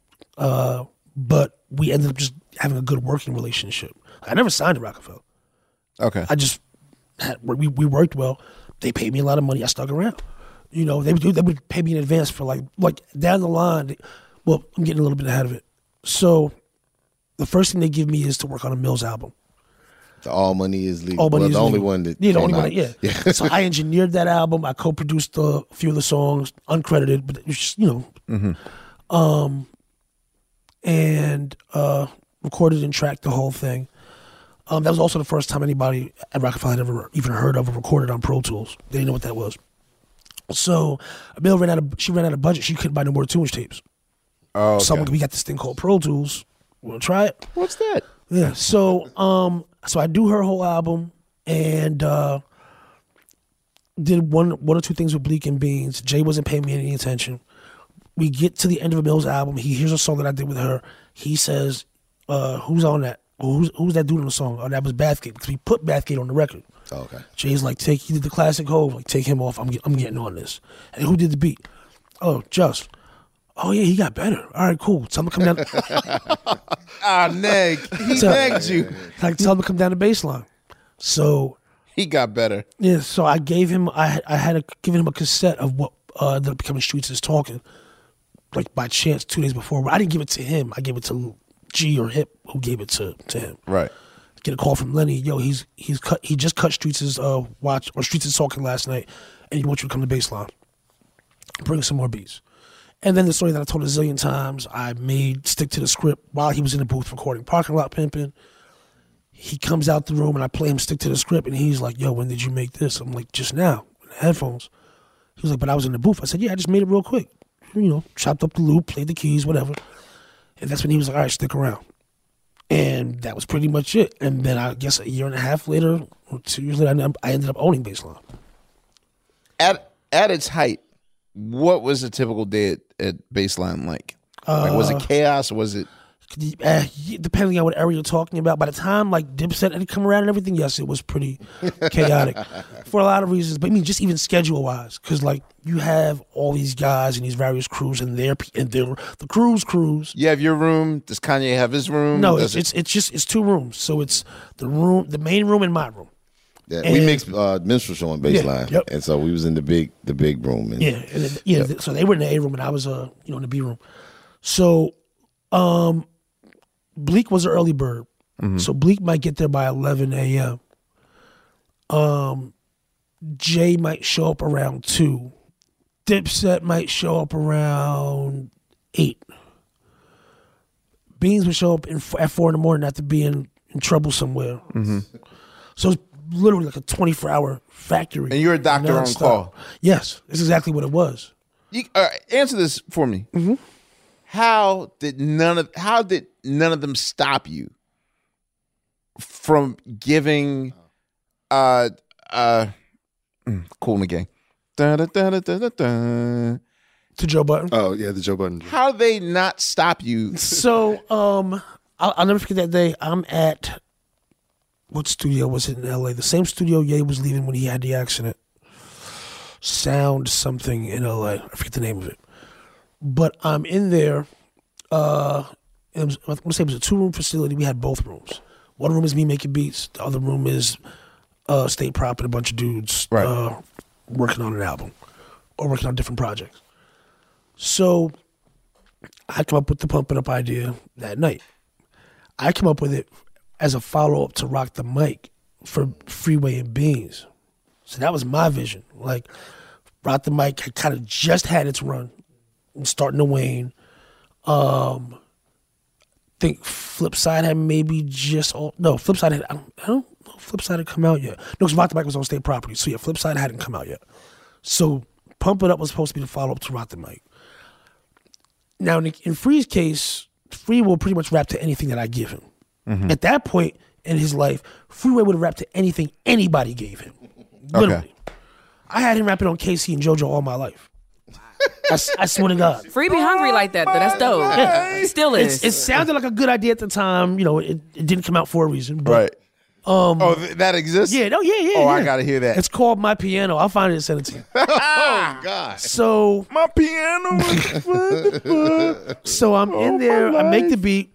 Freeways was ready to tell me when to rap.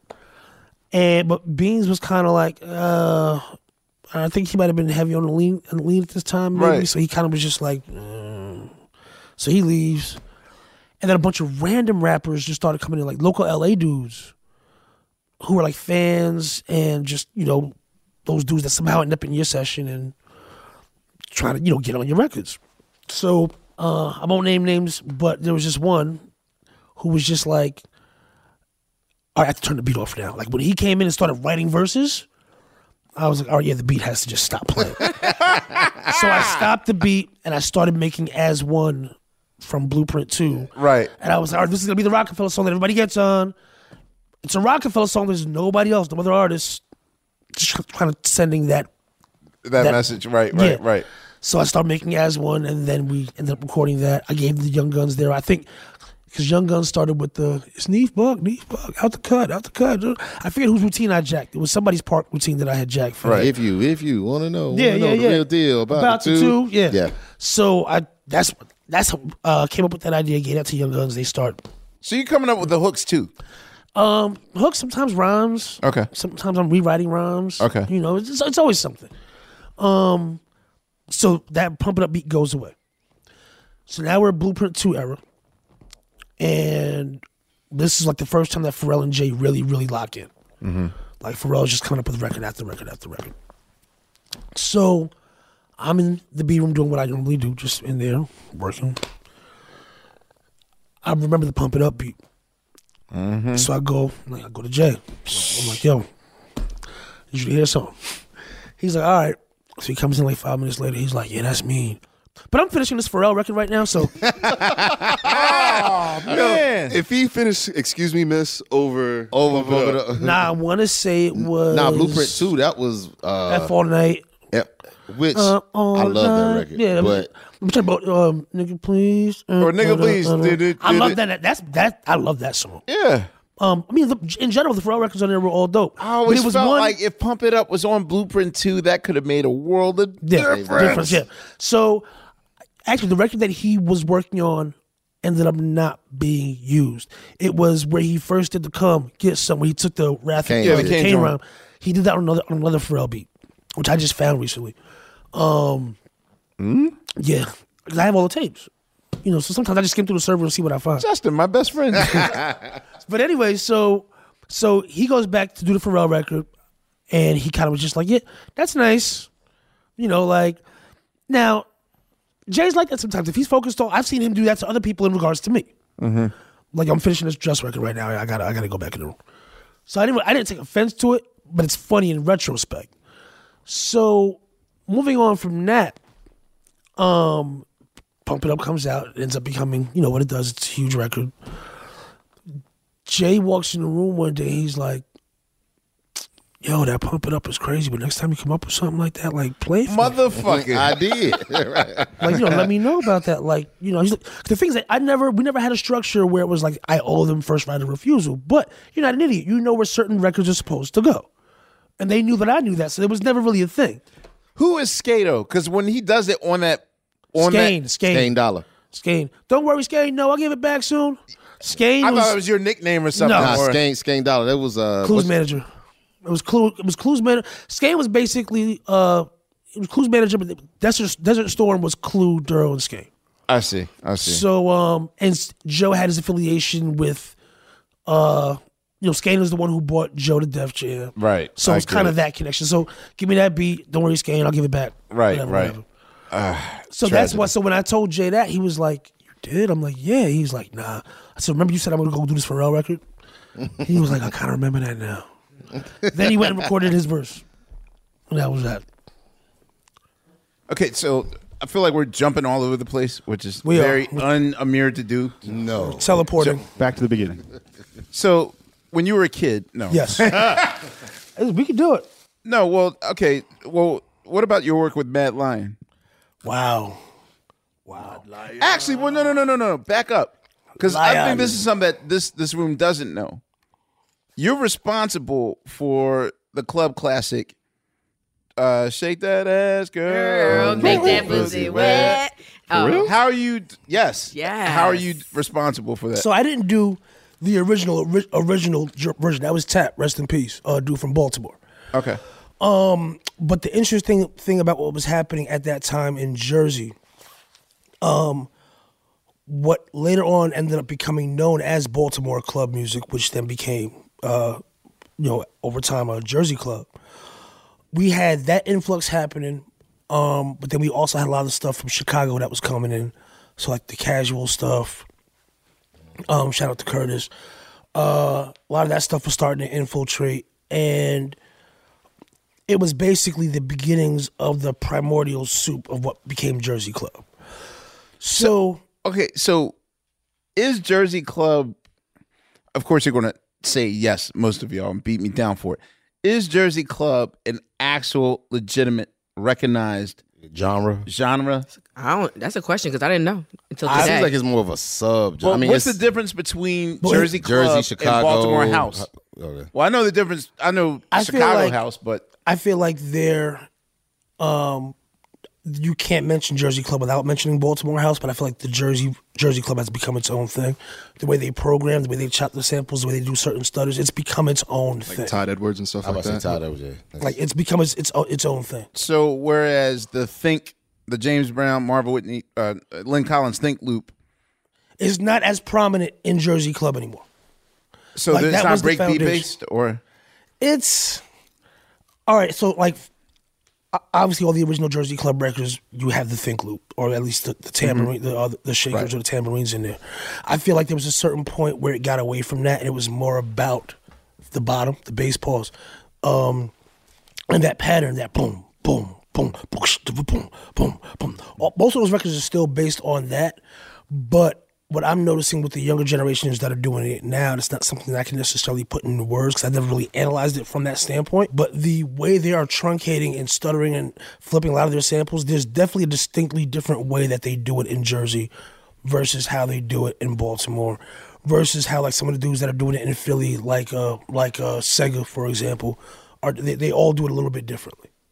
And it's not something that I can really quantify or put into words how it's different. So, I mean, but is it still pulse-wise typically 128 BPMs? Oh, yeah. The foundation is still the same. The foundation is still the same. See, man, I feel like I was on to something. You got me and didn't complete the mission. You were, yes. I feel like the world, I feel like America, like with You Got Me and with Bombs Over Baghdad. Right.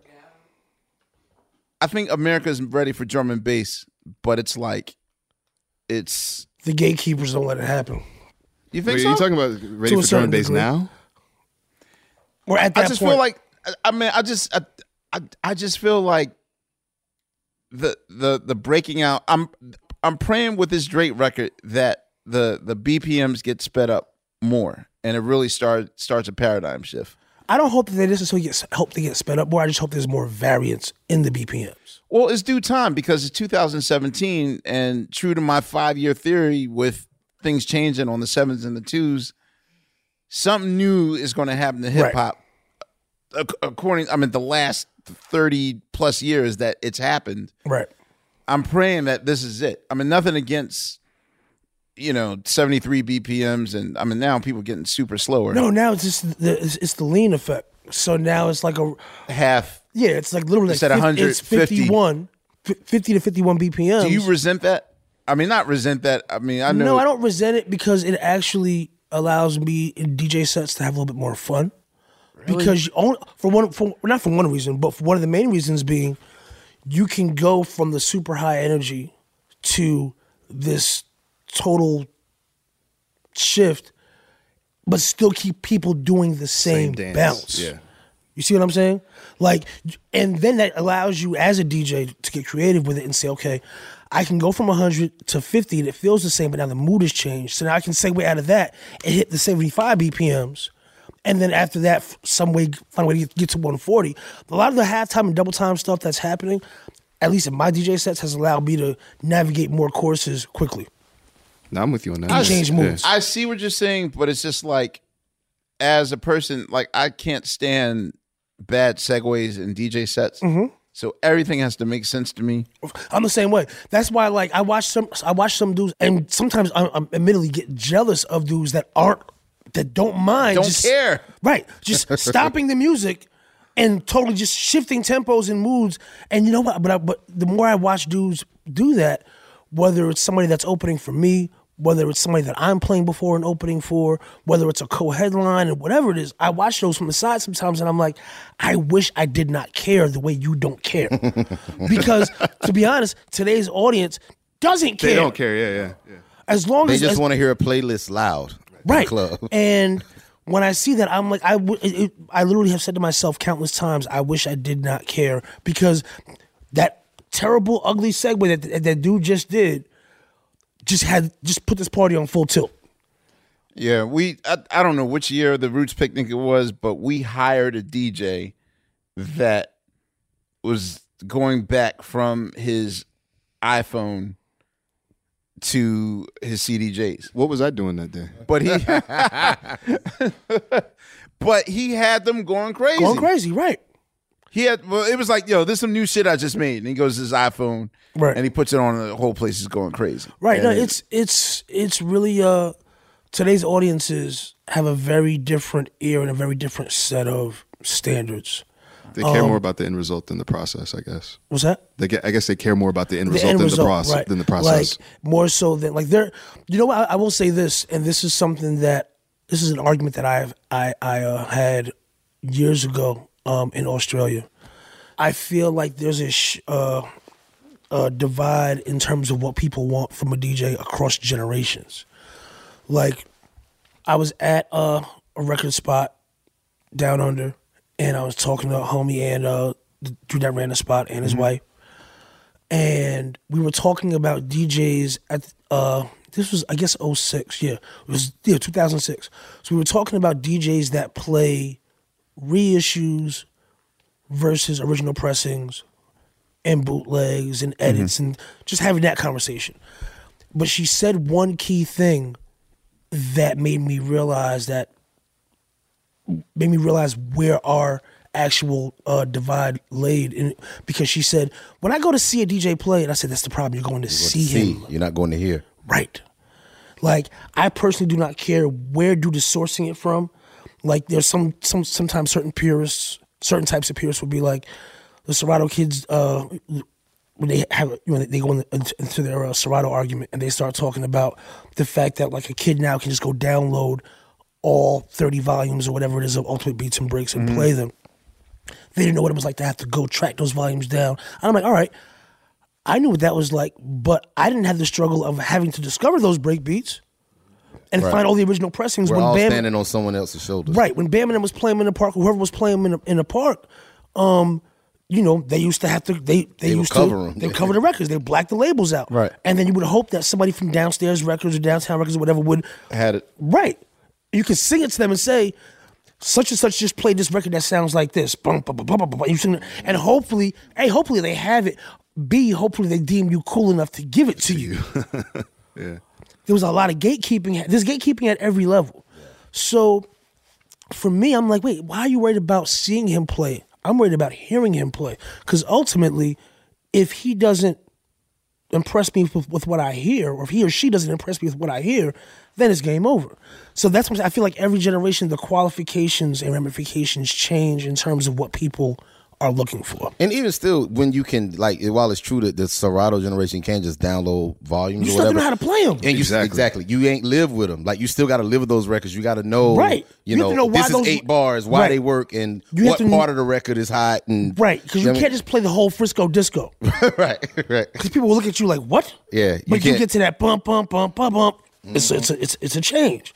There's very few of those records that you can actually play front to back. Like, you can play UFO front to back. You can play Cavern front to back. You can't really play Big Beat past the break. Right. Yeah. Right, you can play a little bit of it, but he sings. But after that, that's pretty much it. You're done. What the hell are you playing? Yeah, You know? so you still got to know the music. I used to be that way in the beginning, and then we had a bus accident.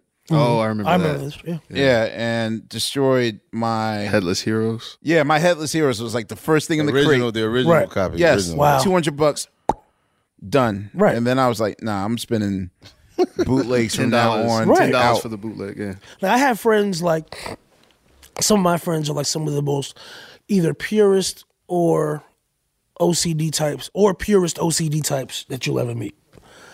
And like, they won't make beats from a reissue. Yeah, I know cats like that too. And I'm like, but Really? I'm like, why? That's weird because I only like Impeach the President right on the Ultimate Beast Breaks version. Right.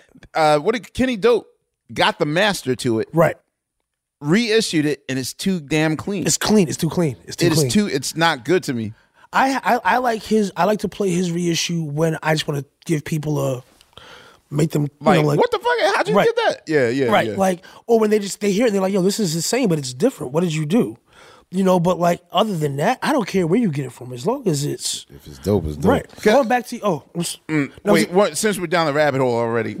Since you said that, do you ever find yourself whenever your peers are over your shoulder, do you ignore the audience and then suddenly you're doing it for them? And does that ruin your set? I try to not do that. In other words, if Natasha's over your shoulder, right, and you know you got some shit that's gonna fuck her up, right. Now, you know what? I only something like that, where say it's like me, Natasha, and my other record nerd friends, I will only do that at our party. Okay. So at our party, we all know that anything goes, and that's when we really get to go in on each other. Like, you don't have this, boom. You don't have this, boom. Or I'll do something crazy like, you don't have this, boom, and I'll play it. And I have copies for everybody. You get a copy. You get a copy. You get a copy. I do the Oprah thing sometimes. Like motherfucker. I come out to Mobile Monday more often. Okay. So but when it comes to like where I'm working, and sometimes a lot of times like I do certain types of events that they don't really frequent, but they're curious about them. Like if it's like a big EDM thing or something like that. A lot of them, like, I'm not just talking about Natasha and them, but just in general, a lot of my friends don't necessarily frequent those places, but they're curious about what goes on. I'm not going to go and play like the ill super duper rare, a funk boogie record, when I'm in the middle of playing a bunch of turn up music for some kids and doing what I got to do for them. So you have more nuanced control. Yeah. You got because I can't resist sometimes. I can't do it. Now, here's the thing: if I'm in a venue or playing a party or an event or a festival where it's kind of more of an anything goes kind of thing, right? And you can throw the curveball, and the audience is.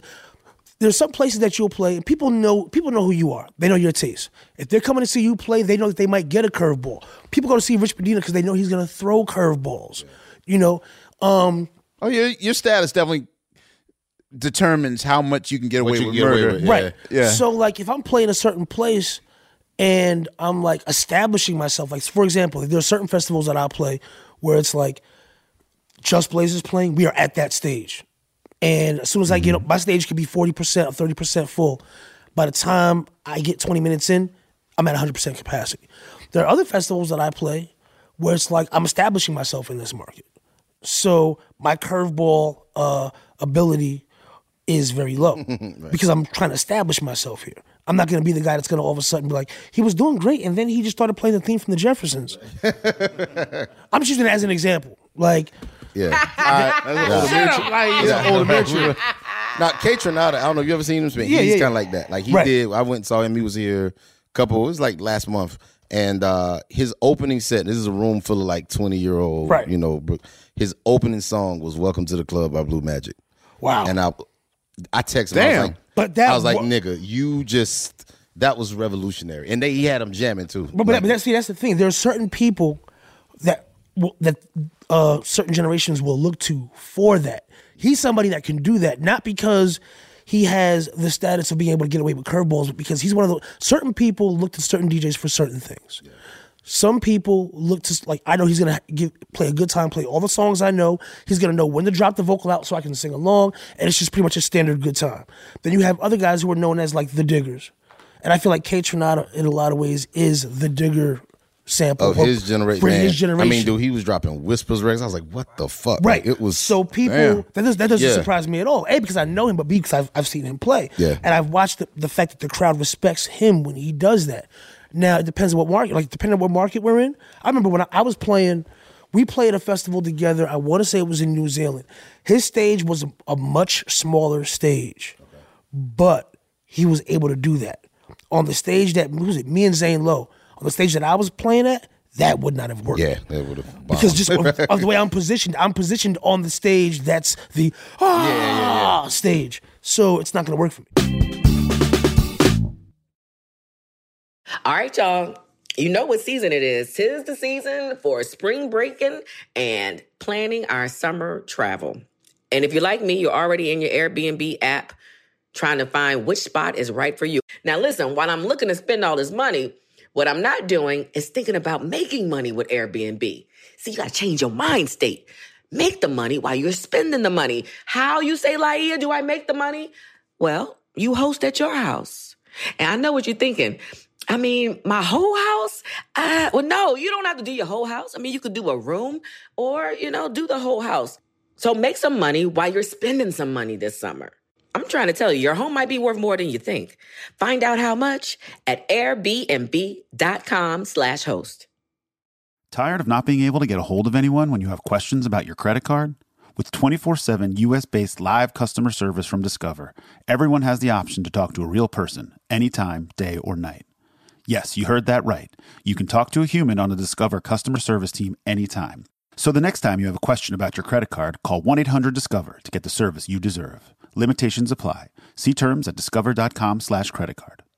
Hello, it is Ryan, and we could all use an extra bright spot in our day, couldn't we? Just to make up for things like sitting in traffic, doing the dishes, counting your steps, all the mundane stuff. That is why I'm such a big fan of Chumba Casino. Chumba Casino has all your favorite social casino-style games that you can play for free anytime, anywhere with daily bonuses. That should brighten your day a little.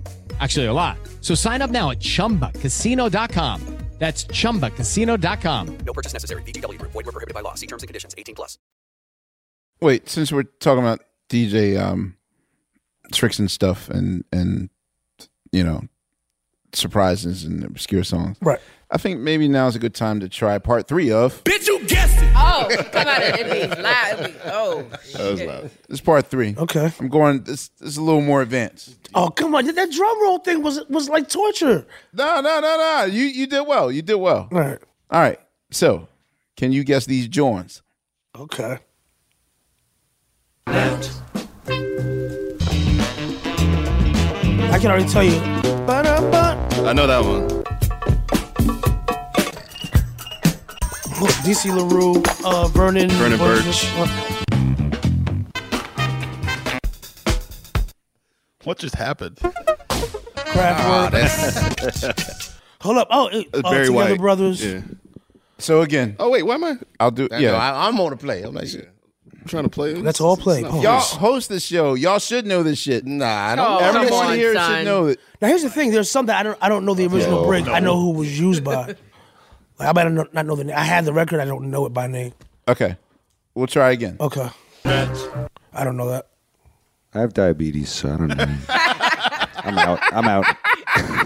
Tap There was out. a cover of Let the Sunshine In by who? How do you know it's Let the Sunshine? Because when you played it, you let it go a little bit too long, yeah. and I could hear the Let the I Sunshine. just don't know whose version that is. Oh, it's the Ray Block Singers. The sunshine. Oh yeah. Oh, who uses this? This is all right. Yeah, you play that one. Okay. Yes. What is the name? I don't. It's Breakster's version of. Yeah. Brace's version of what's the original song? Not Mango Meat. Yeah, Mango Meat. By Mandrill. By Mandrill. Okay. Do you guys know the Mango Meat story? Uh-oh. Am I allowed to reveal it? I feel like since I've done it, I heard that Jeff has been redoing that. Oh, motherfucker, I do it. Oh gosh. Oh, well, you thought you thought we were going to let. So, all right, fine. Mango Meat. Can I do it first? Okay, go ahead. Can I do it first, please? Go. What's about to happen here?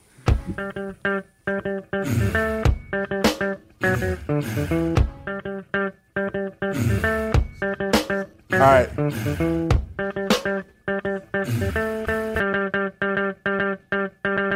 Ah, wow.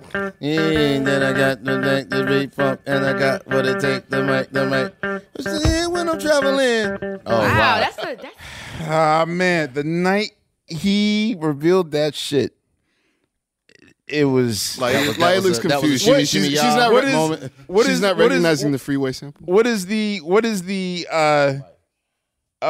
You still don't know? No, I know, but you just look. I wanted to ask a dumb question, I guess, in the room, but I was It's like, not dumb questions. There's somebody listening that all right, doesn't know it Mr. either. Blaze. But what did you replace whatever that instrument was for Rock the Mic? Like, I mean, it sound different. Like, it's still, I can hear the cadence sounds the same. Well, but whatever it's production. He tuned it higher, and there's a lot more to it. But that's basically it right there. Yeah, that was done on the ASRX Pro. Really? Yeah, randomly. Like I had one, and the thing I loved about the ASRX Pro was, or that the ASRX in general was that it was the engine of the ASR10, but it also had a built-in sound module where you could like access patches through RAM as opposed to having to load stuff in through a drive, or not having to use like a JV 1080 or 2080 or whatever to get your sound. So it was basically to get more space and right. It was basically all in one machine. Like you had the sampling section, you had your samples, but you also had built-in piano patches, basses, and things like that. And no drum machine, to my knowledge, up until that point, had that all built into the RAM. Wow. Yeah. So I started trying to. I championed it for a while. It was no MPC, but there was a certain element of portableness. No, it was the weapon of to choice. it. I mean, Yeah. RZA made Oh, of course, right. I mean, on that equipment. Right. All right, so we're not done. I know that's the Get It Together sample. It's one of I those, never knew what it was called. One of those like switched on Bach or hooked on Bach records. whatever. Another Let the Sunshine In. Yeah. By the Moog Machine. Oh, okay. Hooked on Bach. I Was have that DC? that. No, that wasn't DC I LaRue. know. That was No. I do have that. No, I don't know that one. Oh, Congo by Lafayette. Afro Oh, Rock. Afro Rock Band. Okay. Oh yeah, now I hear it. Yeah, that's DC LaRue. I just know the just whistle. a squeak. Yeah, and Is that a kick pedal or a chair? Yeah, it's. I think it's like the squeak of the pedal. Play the whole thing.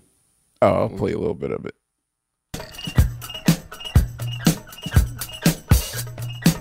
Anyway, And that is who? That is who? DC LaRue. DC LaRue and Discreet. Indiscreet. That's Vernon. Is it Vernon Bunch? Vernon Birch. Vernon Birch. Birch. Okay. Get up. Get up. Played that last night actually. That wasn't Sylvester. That's Sylvester. Bohannon. Sounds like Bohannon. I don't think it is, No. but it sounds like it. It sounds like Me and the Gang, but I know it's not. You're close. Yeah, it's Get It by Mandrell. Can you get it? Okay. Get it. Get it. Get it. Oh yeah. Okay. Last. Oh, Together Brothers. Okay. I used to troll people, and I would like even I still do this. Play that sometimes. instead of instead of Ride the Train. Yeah, and they'll be like, But "Oh, it's that- a real song." But like it wasn't until I really it wasn't until maybe at some point in the early 2000s that I realized that's what that was. And now The Train is my favorite bass record because the Together Brothers is so hard. So I never. And the thing is, I like Together Brothers better. 'Cause I don't like the way they program the. No, not that I don't like Together Brothers better. I mean that's the source. My point is I never listened to Ride the Train from the context of production.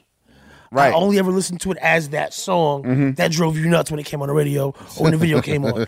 So once I found the sample, I went back and listened to it, and I was like, for them to take this and make a Miami bass record out of it, that was like some old like when what was Mr. Mix's crew, the ghetto style DJs. When they would do things like on mega mixes, when they would have "No matter how hard you try, you can't stop me," but make a Miami bass flip out of that. I appreciated that, like because it's typically in Miami bass they were sampling Kraftwerk, Planet Rock, stuff that was already electro. Right. When you take something like that Together Brothers records, which is when you listen to it on its own, it's a completely different style. It doesn't lend itself to bass music. That was kind of like the reason why like people ask me like about the sample flips I'm the most proud of or that I had the most fun doing, whatever. Obviously the Rick James one that you and I, have a history with, like that was one where it was like I took something, not that it hadn't been sampled before, it had never been sampled for that. It wasn't supposed to be, hey, look, here's You Can't Touch This. It was, but when you listen to it, you're like, there's something about this that sounds familiar. And then you realize that there's nothing but me chopping it up on the pads. Yeah, you did it with Ignorant shit too. With the did you do it with the Yeah, Isley joint? the end of the Isley joint. Like, nobody ever listens You to did that Ignorant part. shit? Yeah. Oh shit. but nobody ever listens to them. People always think the obvious That's part. one of your more quiet person songs. ever did it was your boy. Well, they kind of used it. Vicious on the Nika. The Nika. The Nika. He took like a little bit of it, but they did. Yeah, but I mean, I gotta go back and listen to Nika now. I remember the record. I just don't remember the God, Nika. It was the main part, but then like the little pre-hook, right, was in there as well. But or even like the T.I. and Rihanna shit, Live Your Life, where it was like everybody knows that record from the fat kid on YouTube doing this. And the funny thing is that it came about in almost the same exact way. You know, I did the Rick James thing for my MySpace page, like trying to figure out a way to just brand it like, hey, this is my actual page. So I forget what I was trying to brand, but it was the same thing. Like, let me make a track out of something ultimately ridiculous, but try to make something credible and cool out of it.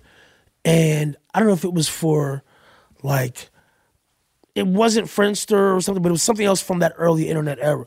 And it just so happened that, and Tip called me right after I made it. Well, as we were making it, I'm like, yo, this could actually be a song. So I started writing the hook to it. And it just so happened that Tip called me, like, right after I laid the references. And was like, yo, I had the opportunity to get a Justin Timberlake on the record because I guess Justin owed him a favor for getting on something. So originally, that's why it's all falsetto. The demo, if you ever hear the demo, it's all falsetto because I was referencing it as Justin Timberlake. Oh. But then Rihanna came into the picture and we ended up going with that because it made more sense for her to be on that record. Okay, now I got to jump all over the place since you mentioned Kingdom Come. Mm-hmm. I wish someone was there to work on the hook writing process of those 3 songs. Which 3? The Show Me What You Got. Show me what you got. Right. With Oh My God. I'm not mad at show Me What You Got, but just for it was the wave. wave. That's what killed it. It was the wave. I didn't mind that. Black people don't wave though. But here's the thing. All right, so black people don't wave, right? But I'll tell you, I don't play that when I play festivals. or parties or bigger parties. I don't play the whole record, but I play it up until the wave, and everybody waves. Oh, okay. Everybody waves. Like, so my thing is, I actually stole something from Mr. C when the record first came out, and Hot 87 was running it back to back to back to back, and Mr. C got hype and started doing a hands up and wave to the left, wave to the right, wave. So for me, that's the perfect way to get out of that record because everybody does it. They all in white people, black people, whatever. Now that it's an older record, at the time it might not have worked. It works now. I think the resistance to Show Me What You Got was more about, at that point, it was just too much goddamn Hove at that point. It was like, I think anything would have been overkill. Which is funny because that was his comeback out of retirement record. Yeah, he came. Yeah, he was silent for a few years. But So he was still. the backlash James was just Allen ready. Present, right? Yeah, I think anything Sound would like have a been victory lap. You think? Like Sue would. I mean, it was too much of a. And this is the thing. Whenever he snickers on his record, I hate that snicker because it's like that. That is the. Yeah, all right. You ever watch Poverty. You ever watch?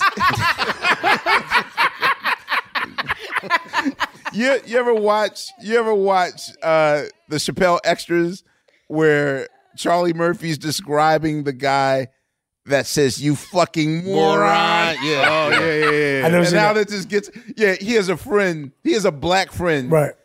that insults you to the point where you just want to beat the shit out of him. Right. He has a way of saying "you fucking moron," and he turns into a white person saying Gotcha. it. It makes you want to fuck him up. Right. That's what the Jay Snicker does for you. That Jay Snicker, it's not even like the Tupac Snicker. What was the Tupac? I mean, no, I don't know. like I don't know about the Tupac sticker being a thing. I mean, no, Tupac always had the laugh. Like it's supposed to be smart, but it's never as menacing as Tupac thinks it is in his head. Like, I think in his mind, Tupac thinks it's supposed to be like the super So much villain. that I never even noticed. Wow, that. the snicker is a thing. Oh God, I gotta get the into We gotta get Amaya. We gotta ladies get Amaya and gentlemen. I know the Jada sticker. Well, that's what he's doing. He's laughing. Yeah, that's the Jada emphysema call. I love this shit. So, all right, here's the super rabbit hole. We're never going to get to your career, Just. Sorry. That's fine. So one of the most amazing things I found out, that Bill and I found out teaching at NYU. Does the world even know that you teach at NYU with me, or do I teach at NYU or do I just hand out papers? if you weren't there, would class be as smooth as possible? Hell no. Yeah. Is this the black laugh? Is this the theory? Yes. This was going? Okay. So was the whole class about the black laugh? No, this is actually really interesting. This is really interesting. It's amazing. So what I didn't know was that in general, emotions were illegal during slavery period. Okay. I mean, even with your parents, you're like, you better not cry if I give you something to cry about. Yeah. Or, you can't get angry at someone or whatever. But you also couldn't laugh. Laughing was illegal in slave time. You were sassing. Right. So it was just keep your head down, do your work, no crying, no laughing, no whatever. So the slaves had to invent some sort of device so that they can express emotions if they want to cry or scream or something. So the idea of a barrel of laughs comes from a place they built a barrel, filled it with water. So if you felt yourself wanting to curse out your master or laugh at a joke or something and didn't want to get 50 lashes, you would duck your head in the water and laugh to suppress the sounds. And that's where the term barrel of laughs comes from? That's where it comes from. Now, where it's relevant into terms of entertainment, the very first spoken word, or I guess the first recorded material for black people, was a song called The Laughing Song. And I guess it was the fuck the police of its day. Because it's like, well, I'm recording a song, so you can't give me lashes nor put me in jail for laughing. So, it's the ha song or whatever. Gotcha. And so one of our teaching assistants, Amalia, she did a study, and in her study, she noticed that laughing on any black records is never laughing. It's an expression of pain. So when Stevie, like the invention of he, Michael's he, is from Stevie Wonder's Maybe Your Baby, which is about betrayal. Right. So he just, most of James Brown's is grunts, ha! Or huh. Right. Either laughing is an exclamation term, ha! Or it's a villain term. Like, I got you, motherfucker. What you gonna do? It's never just a genuine hearty laugh of joy or laughter on any. And she's done a study of like 100 years of recorded music. That's crazy. You know what? I can't think about and documents an actual happy laugh. I want to take your class now. Is that what y'all discuss? You take his class every week. Oh, that's right. Never mind. We all do. You are. Anyway, I'm determined now to find a laugh. Yeah, we get it. She literally has, I'm sure every laugh she has is either villainous or an exclamation. Or an ironic laugh. That's so it's gotta be not not one.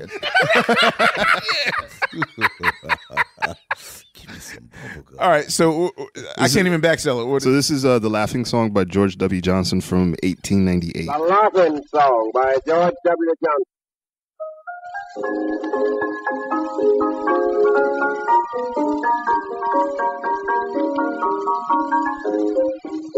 As I was coming around the corner, I heard some people say, here comes the dandy darky, here he comes this way. His heel is like a snowplow, his mouth is like a trap, and when he opens it gently, you will see a fearful gap as that I laugh. I got Daddy from Larry.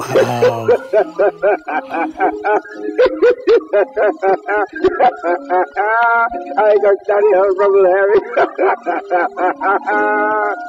How was that recorded in the very first recorded song by a black person? Do you know how it was recorded or what it was recorded onto? I mean, whatever. I mean, I wouldn't say that it was like acetate. It's on acetate.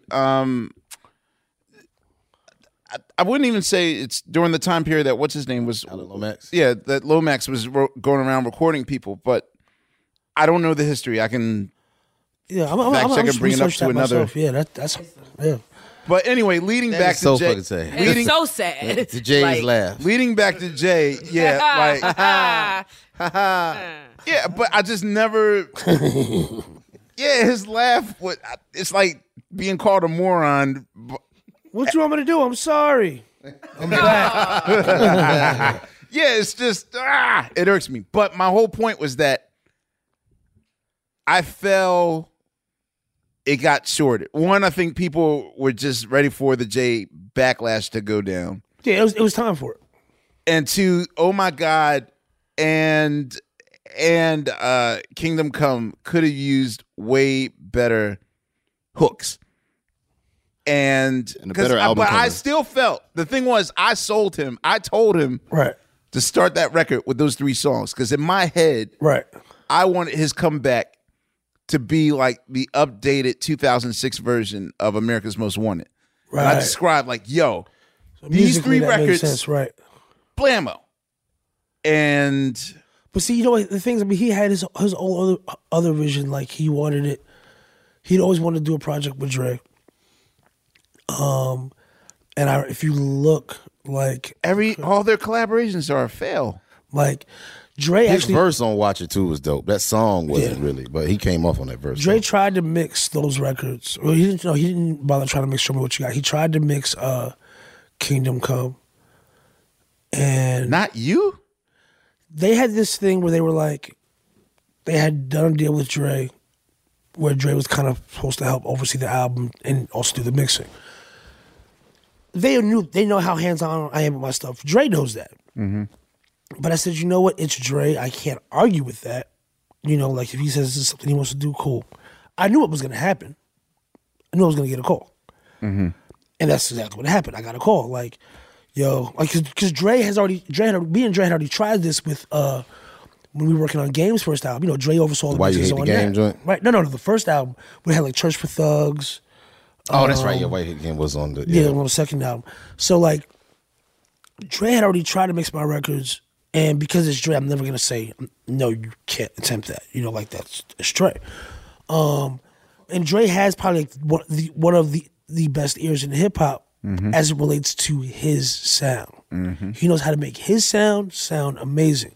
But he called me, he's like, yo, I don't know how you do what you do with these crazy bass frequencies and these super high-end horns, like...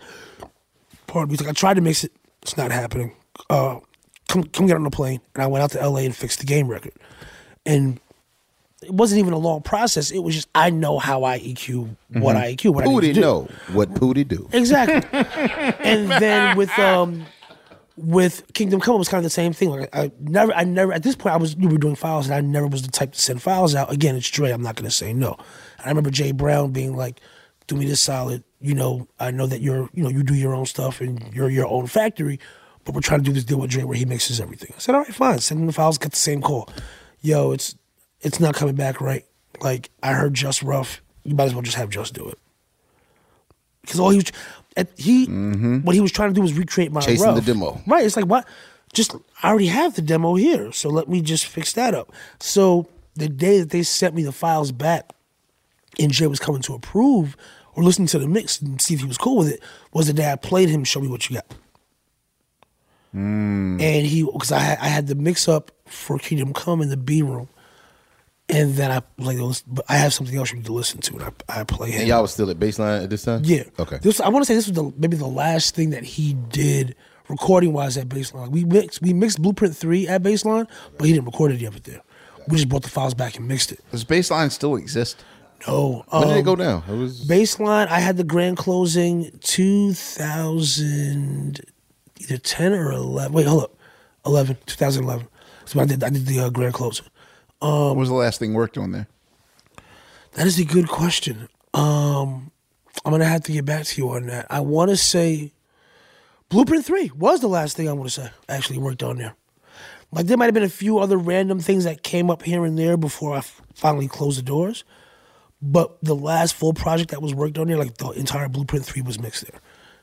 Okay. Now, I'm going to get back in the DeLorean and go back to... Let's go back to the Shake That Ass thing, actually. Yes, that's what I was saying, because I got to... So, I didn't make the record, but I was in my neighborhood or in my local market. I would say I was one of the guys that, like, kind of, I guess, helped break it. So I had routines that I would do. Because like I said, back then you didn't have 20 Jersey house records to play. Because there weren't 20 of them. Or 20 Baltimore house records at that time. So I used to have a whole routine that I used to do. So one night, I used to do a roller skating rink. And from 9 to 12, it was roller skating. And then from 12 o'clock on, we would shut down the skating rink and it would just be people dancing on the skating rink. It was all ages. I was maybe like 16 when I was doing it at the time. So one night we got a little bit of money together and we had Wendy Williams host. Oh, wow. And Mr. C was going to be the DJ. Because the party started doing pretty well, so we were able to, get a little bit of money together and start booking people. So Wendy Williams comes down to the host, Carhartt down. I remember she she could have been an extra in a Youngsters video or an Onyx video. What? She was Carhartt down from top to bottom. Like the Scully, the vest.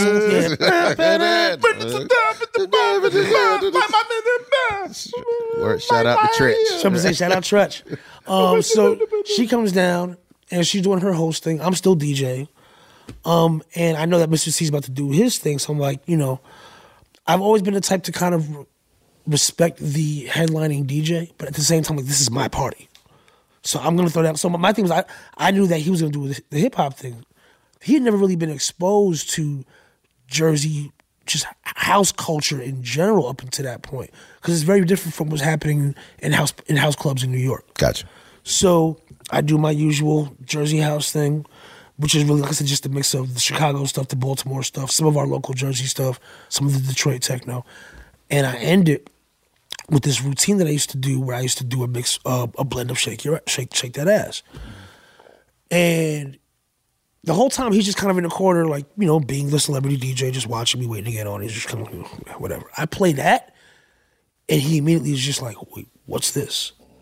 As soon as he heard the opening, dun, dun, dun, dun, dun, dun, dun, like the bounce caught him. Then he looks at the crowd and he sees what the crowd is. When we had just moved the crowd onto the skating rink. So now everybody's dancing on. So he just watched what's happening, like, yo, this is amazing. So I get a phone call from him. We exchanged information that night. He hits me the next day. He's like, yo, I need that record or that song that you have. I need to do something with this. Wow. So who is the original artist on that record? Tap, a dude named Tap. Tap, he passed away a few years ago. So I bring him a copy to the Cold. He's like, yo, meet me at the Cold Chillin' offices. This is when Cold Chillin' still had offices. Wow. So I go to Cold Chillin'. Now, me as a kid who grew up on, people in my age grew up on, like, you want me to come to Cold Chillin'? So I call my older cousin, he gives me a ride over to Cold Chillin' the next day. Or like actually about a couple of days later. And I give him the record. And he literally gives me a copy of every single record that came out on Cold Chillin' from the inception, like the Prism days. The Prisms, yeah. To then. Sealed. Yeah, it is sealed, brand new, unopened. So it's like literally like 3 boxes worth and doubles of everything. Oh, man. So I'm like, including like the looks like a job for Big Daddy Kane and Taste of Chocolate. Literally everything. Where, hey. I want to interview Little Daddy Shane. Who is the man? Well, that was post Cold Chillin' because that was No, that was MCA. That was MCA, the Show Improved joint. But, the last Cold Chillin' was like, was it Prince of Darkness? I think it was How you get a record deal? No, it was Looks like a job for it. Looks like a job for it. Looks like a job for it. But then, like, because I'm new and I'm young, or because I'm so young, they like, oh, wait a minute. Maybe we should start playing them some of our new records. They're trying to kind of like guinea pig me to be like the kid A&R. So now I'm going to the Cold Chillin' and like they had signed a group called the Brooklyn Zoo. Had nothing to do with Dirty, but they were called the Brooklyn Zoo. And he plays, they play me the video and they play me the song, or they play me the video, and I'm waiting for the Wu-Tang symbol to pop up. And it doesn't pop up. And then the video's over. And I'm like, well, where's the Wu-Tang symbol? I don't know anymore. I'm a kid. Like, you play me, and this was right when Return to the 36 Chambers had come out. So I'm like, where's the Wu-Tang symbol? There wasn't one. I'm like, but they're called the Brooklyn Zoo. Right. It was just so then I walked up with a Brooklyn Zoo 12-inch too. Like, it was just, but it was just that surreal experience of, I'm at the Cold Chillin' offices, and I've just been given this entire catalog on wax. So that's actually the first time my name ever appeared on a record was when Mr. C did his version of Shake That Ass. If you look at the bottom of the 12-inch, it says big up to my man DJ Just from Jersey. Wow. So like, to me, I had made it. You couldn't tell me, like, my name is on a record, period. Like, it doesn't matter that it was a Tape Kings pressing. It was a record. Like, but I'm like, Mom, look. She's like, who's DJ Just from Jersey? I'm like, that's me. But like, I still, actually to this day, I have a framed copy of that record, like, just because it's one of those reminders. Like, my first time ever, my name was ever on a record it wasn't even a record that I produced, but I knew I had a big hand in it. And that record ran New York radio and clubs for God knows how long. Yeah, that's how I heard it. So, all right, now I'm skipping to Mad Lion, so we can get Lion.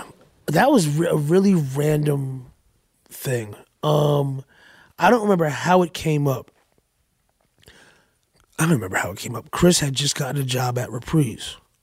He was like their head. That's right. He was the head of A&R Reprise. Yeah, I forgot. Chris Lighty. No, KRS-One. Oh, KRS-One got an office job. Yeah, he was in the office for a minute. His raps will destroy you, and he had signed this destroy dude. you. This dude named Thorough, maybe, or Theroux, something like that. And then he gave Lion a deal. I don't remember how the initial, like, how it happened, but I end up, like, my first time ever in LA, like, being flown out to LA by a record label. My first time I ever set foot in California was being flown out to do this Mad Lion album. And a lot of the stuff that I was doing was very orchestral at the time. There was a lot of string arrangements, a lot of horn arrangements, timpanis, stuff like that. And his idea was he was trying to do like a Conan-inspired album. Like the Conan. As in the Barbarian? Yes. If you ever look up Mad Lion, Predator or Prey. Oh God. Predator, P-R-E-D, like instead of Predator, it's Predator, so A-H. Of course. Yeah, Predator, of course, because it was the 90s. Right. Or Prey. We were all. The album Oh my is, God. yeah. Wow. Did he speak like he sound on record? Does he? Wow. His talking voice is somewhat close to his rap voice. What? No. So I want to say I did like 8 records for him. It was my first time ever seeing like a lump sum of money. Like maybe like something like almost $100,000. Is that in a check or is that in cash? That was a check. He was signed a Reprise record. So I got a check from Warner Brothers. Okay. But then I forget what the situation was, but I want to say maybe there was a white label of one of the records that we did that I ended up getting because I was still in a record pool at the time. So I get like a copy of my own record at the record pool, and it just says produced by Mad Lion. And I'm like, sure, just sure you did this record. So, but I did. So we're on, we're on the phone. He manned up. Like, we talked about it. It wasn't. He didn't give me the industry runaround. He didn't do the, we talked about it. He was like, listen, gave me his opinion on it. I gave him my opinion on it. He said, well, how about this? How about we just make it the Mad Lion and Just Blaze album? I said, no, it doesn't need to even be that. I just want to be properly credited for what I did. And from there on out, we had no problem at all. Funny enough, that was actually, on that album, is the first time auto-tune was ever actually used on an R&B record. Wow. What year is that? I don't know. We used Predator or Prey. 99, maybe. It was before, because Cher did it, obviously, that was the first one. And then I want to say, and then Jennifer Lopez had it on, I think, maybe If You Want My Love or something like that. We did a record with Total. Did it explode? Y'all leave. Am I the only one that really likes Total? No, that first album was dope. No. I appreciate Kissing Total for You? what they were. What? No, the first album had some jams. Can't you see? The second The one second too. album the was songs is Sitting Home. Was the Sitting second? home. I tried tripping. Come on, fam. Look, That album was the They had a shit. jam on there called Rock Track. I remember The that. Missy John? That was The like John is different. having good songs and giving good performances are two different Oh, things. well, yeah, Absolutely. that's Right. I won't argue that. I learned And that with Nas. what I appreciated about Total is that I felt They know their that limits were and they work within accessible. it. I felt that they were accessible. They were the girls next door. They sound like Right. your cousin Tanisha singing. Right. You know what I'm and saying? and I don't think they ever tried to be anything more than that. More than that. Right. So we did I remember we did the record. What was it called? I don't remember what it was called, but if you look up Mad Lion Total, it'll come up. But we did the record, and I'm going to try something. 'Cause right after, I was using Pro Tools, early on. So I knew about the auto-tune effect. So I put auto-tune, I think, on Pam, the dark skin. Yeah, Pam was the dark skin girl. Put auto-tune on her, and she was like, what's that? So I'm like, oh, fuck, we're just going to put auto-tune on all of her vocals. All of her backgrounds. The first or the second album? This was on Mad Lions album. It was Mad Lions featuring Total. So I did the beat. Speaking of, that's another funny story. That doing that record is how I met Joey Longo, pal Joey. Oh, okay. This was when Thong Song was out and popping. Okay. So wait, pal Joey did that? No, you sampled. They used his drums from Earth People. Yeah. So I walk into Unique. Wow. The day I'm doing this session, and I look at my track sheet, and it says assistant engineer, or my session log, it says assistant engineer is going to be Pal Joey. And actually, it might have just said Joey Longo, because that was his real name. So I'm in the room, and it's just, this white dude, a little bit older than me, knew what he was talking about. And so I just put him like, are you Pal Joey? Like the Pal Joey? And he's like, you know who I am? I'm like, yeah. Earth People, Soho, KRS, like, and I was so wide-eyed and so young at the time. I was like, why are you working here? Wait, can you stop the story? Yeah. I know Pal Joey from all the KRS credits. Right. Pal Joey did motherfucking Soho's Hot Music? Yes, that's what I'm saying, yes. Oh, my God. Oh, I'm in the conversation now. Y'all. Music. I think he should have got he probably got a pretty good check because Mark Ronson sampled him, credited him on the last record the one that sounds like Hot Music. Yeah. Right. So I'm like looking back, that was a crazy thing to ask, but at the time I was just like, he's a hero to me. And when I hear Thong Song, so he has aside from Hot Music, his other classic house record is Earth People, Dance. Yeah. So he had a bonus beats version on the flip that the DJs used to rinse. Crazy.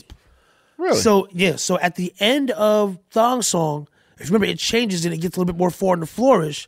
They're using Pal Joey's drums. So not only has this done amazing classic records, and at the time I'm thinking that all of my heroes are living rich and lavish and are well-to-do or whatever. So I asked him, like, why are you working here? Yay. He's like, well, I wanted to learn about engineering and I needed a job. So I'm like, but you realize that, like, your drums are sampled in the #1 record in the world right now. You don't need, like, why are you working here?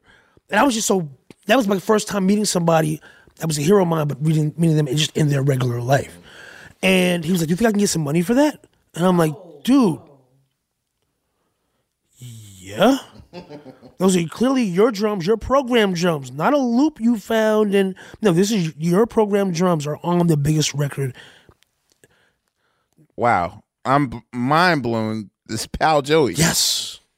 Damn, man. That's Earth People. Yeah, I'm sorry. It's Earth People. So, that was just a random story. I met Pal Joey and kind of was like, yo, dude, talk to this lawyer. You can go get some money. Next time, I don't know what the exact outcome was, but next time I saw him, he looked a lot happier, and he was like, yo, good look. Chains. Yeah. So, I'll stop the story there, but I think he did okay. Made out okay off of that. But anyway, yeah.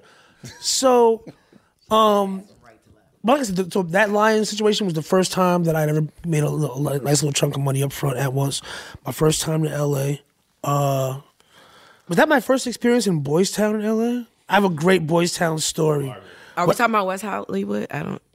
No, like the actual Boys Town area of L.A. Okay. Well, I didn't know what Boys Town was. But it's not West Neither Hollywood. did the Roots in 1994 when they stuck us in that Ramada. Oh, wow. I got a better one, though. Hold on. All right. This is kind of. Are we about to get off the air now?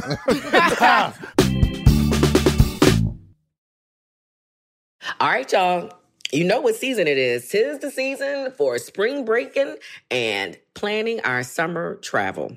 And if you're like me, you're already in your Airbnb app trying to find which spot is right for you. Now, listen, while I'm looking to spend all this money, what I'm not doing is thinking about making money with Airbnb. See, you got to change your mind state. Make the money while you're spending the money. How, you say, Laia, do I make the money? Well, you host at your house. And I know what you're thinking. I mean, my whole house? Well, no, you don't have to do your whole house. I mean, you could do a room or, do the whole house. So make some money while you're spending some money this summer. I'm trying to tell you, your home might be worth more than you think. Find out how much at airbnb.com/host. Tired of not being able to get a hold of anyone when you have questions about your credit card? With 24/7 U.S.-based live customer service from Discover, everyone has the option to talk to a real person anytime, day or night. Yes, you heard that right. You can talk to a human on the Discover customer service team anytime. So the next time you have a question about your credit card, call 1-800-DISCOVER to get the service you deserve. Limitations apply. See terms at discover.com/creditcard. Step into the world of power, loyalty, and luck. I'm gonna make him an offer he can't refuse. With family, cannolis, and spins mean everything. Now, you wanna get mixed up in the family business. Introducing The Godfather at ChumbaCasino.com. Test your luck in the shadowy world of The Godfather slot. Someday, I will call upon you to do a service for me. Play The Godfather, now at ChumbaCasino.com. Welcome to the family. No purchase necessary. VGW Group. Void where prohibited by law. 18+. Terms and conditions apply. I think this was my second time in LA. I ended up, and anybody who's familiar with LA, or next time you're in LA, you know that IHOP on Sunset. Yeah.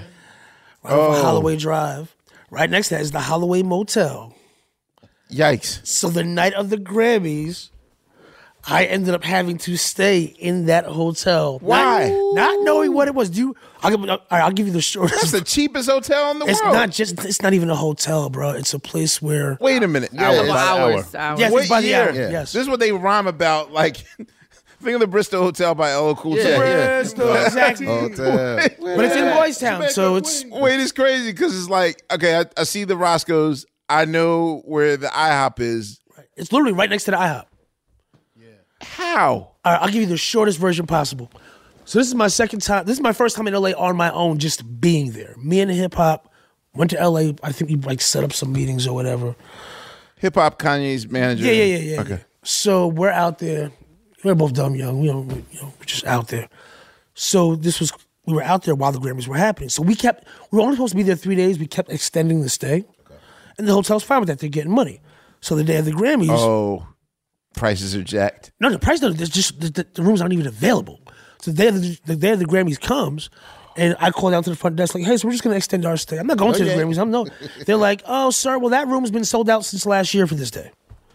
And I'm like, "Oh, all right. So can you help us out? Like, we need to stay here. Like, we don't have a plane ticket back home." So they called all their other hotels, like in LA, trying to find rooms. They couldn't find rooms. No, they had no rooms available. They start calling other hotels just to try to help us out because we've been staying there for like 2 weeks. So they were trying to look out for us.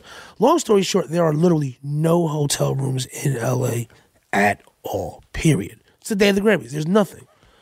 You're also talking maybe 2,000. So a lot of those, a lot of those newer hotels that are in LA now, those they don't exist back then. And this is the year 2000. This is when records were actually selling. Pre-gentrification, pre-Airbnb. Pre-Expedia. Right. Exactly. There's none of that. It's either the Hilton is available I or got it's my laugh not. track ready. So. Anyway. Shit. So me and now see, I forget dude's name. What was the crew behind Sunshine Anderson? Who was Mike that? City, and Mike City produced. Right. I So heard him all before, and I forget dude's name, but he was like the guy that kind of ran their crew, or was like. Oh, the head of. Start with a J, maybe. Start with a J. He was in the industry at the time. He was popping. I don't remember what his name was. Kind of irrelevant. He was I'm skipping around. First of all, my homie Mo Better comes and picks me up. Mm-hmm. One of my old homies from the Bay. So we're literally driving around LA trying to find a hotel. That's the reason why I brought dude up, the Sunshine Anderson dude, was because he was throwing a Grammy party that night. Hip Hop was gonna help him with the party, so Hip left like, I gotta go help homeboy. Can you try to sort out the rooms? I'm like, yeah, we'll figure it out. At the time, I don't know how difficult it's gonna be. Mm-hmm. We check out of the room. Hip goes and does what he has to do. The party is at I think the House of Blues on that was right off Sunset or whatever. So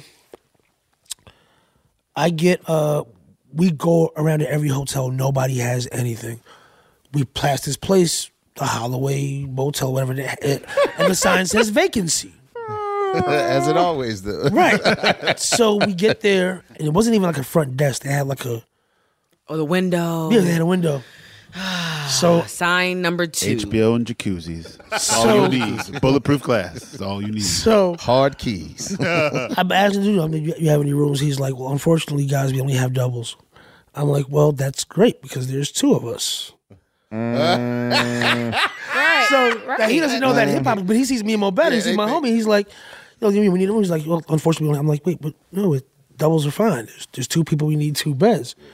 So there's a jar sitting right next to him. I don't look at the jar. I'm thinking it's like lollipops, candy, whatever. I don't know. But it ain't.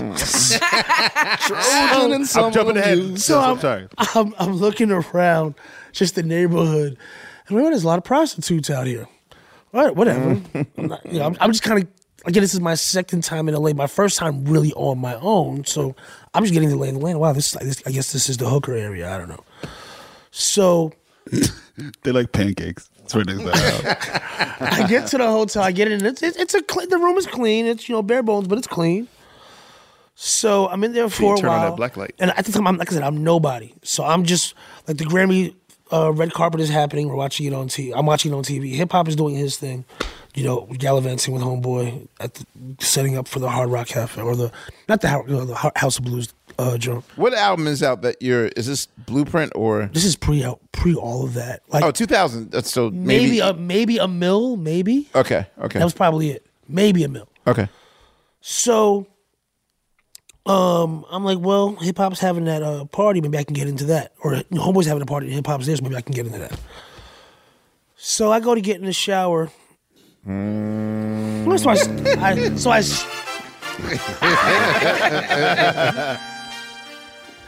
I start showering. It's like, yeah. And I think this is something. I mean, do you still have what you caught that night in the shower? 'Cause I need to switch seats. No, it's actually, and I think this is a fear that we can all relate to. We Being can? in the shower and mid lather. Mid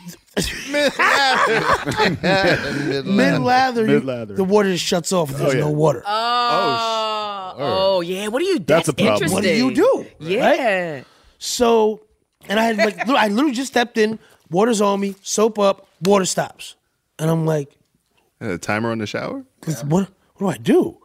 So I'm covered in soap. Like, it's like, and you can't really just towel it off because then it's just you sticky, it's itchy. Right, but I had no choice. So right after that, the phone rings.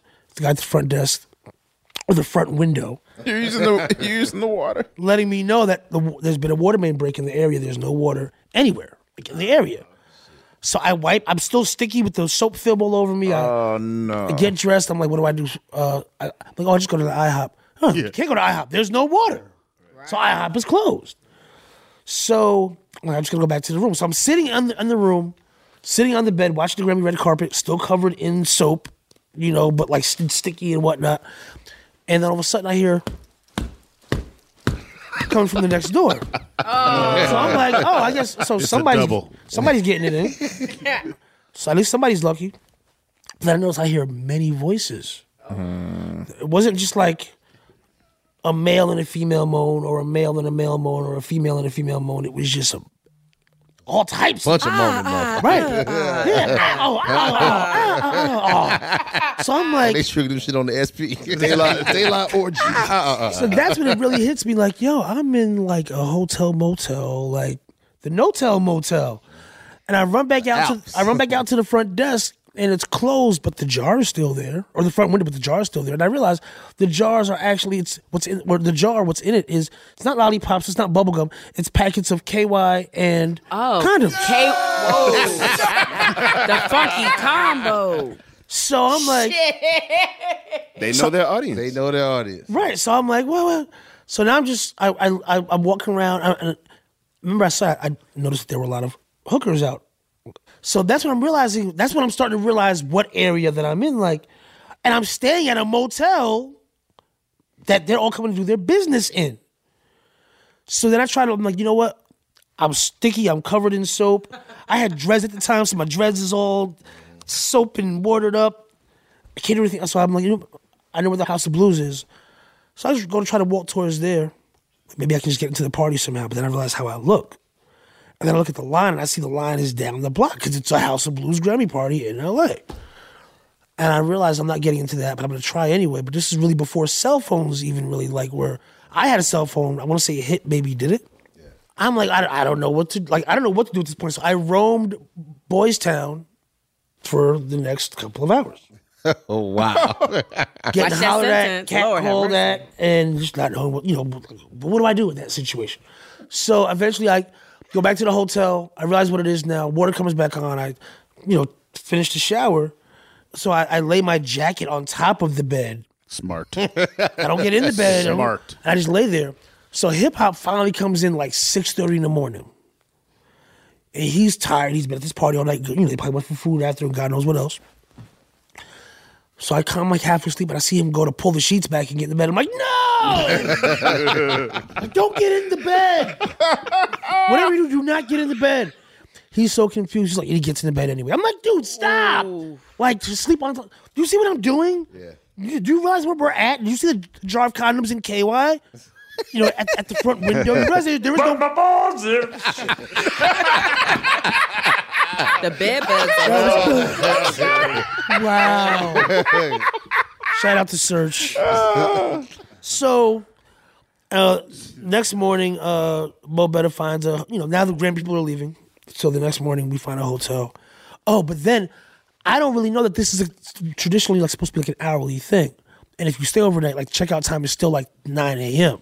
Because nobody goes to those places and stays. It's a 12. So I'm getting the phone calls, and dude is very effeminate in his mannerisms on the phone. So I'm kind of like, yo, whatever, dude. Because he's like, yo, it's checkout time. I'm like, yeah, whatever, click. Because I'm aggravated, I'm tired. If I've had the worst night from hell, I just want to sleep until I know that I have another hotel room. So dude calls again a little bit later, still, being effeminate. And I'm just like, yeah, all right, fine, we got to get up. I got to get up. Hip-hop had left already because he was going to try to find another hotel room. So dude calls one more time, and I'm like, hey, yo, we're about to be out. Because we had found a hotel room at this point. Next thing I know, about 5 minutes later, there's a banging on my door, bang. And I hear that same effeminate voice. So I open the door, ready to, make it a thing, and the dude is, 6'9".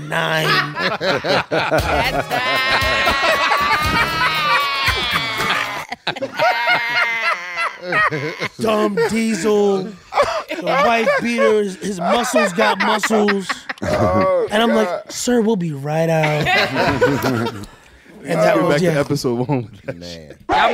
Anyway. Wow. I bet y'all upgraded like crazy though. Stayed at the Ritz. So Saigon.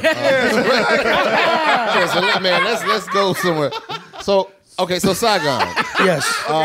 Man, what happened with that record? I'm now that it's over and right. what was that? Endless delays. Yeah. So wait, did it come out? Yeah, it did. It did come out. I was joking. It came out 2011.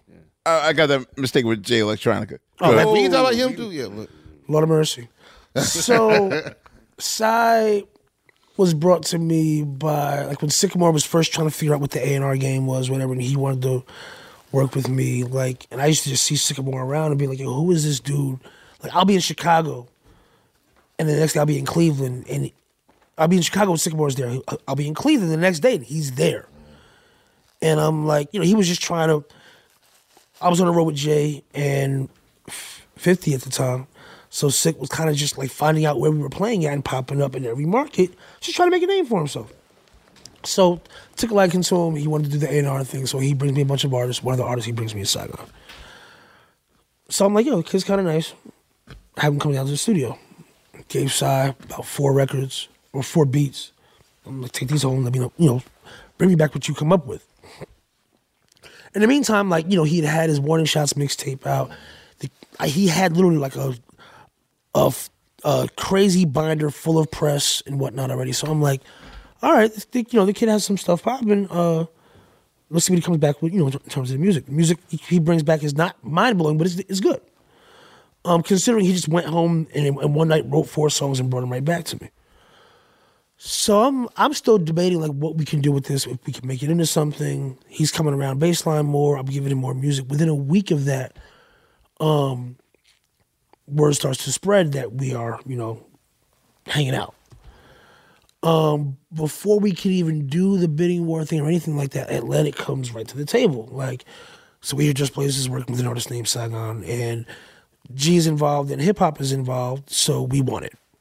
Didn't hear a song, didn't hear a demo, heard nothing. They just saw the names on paper.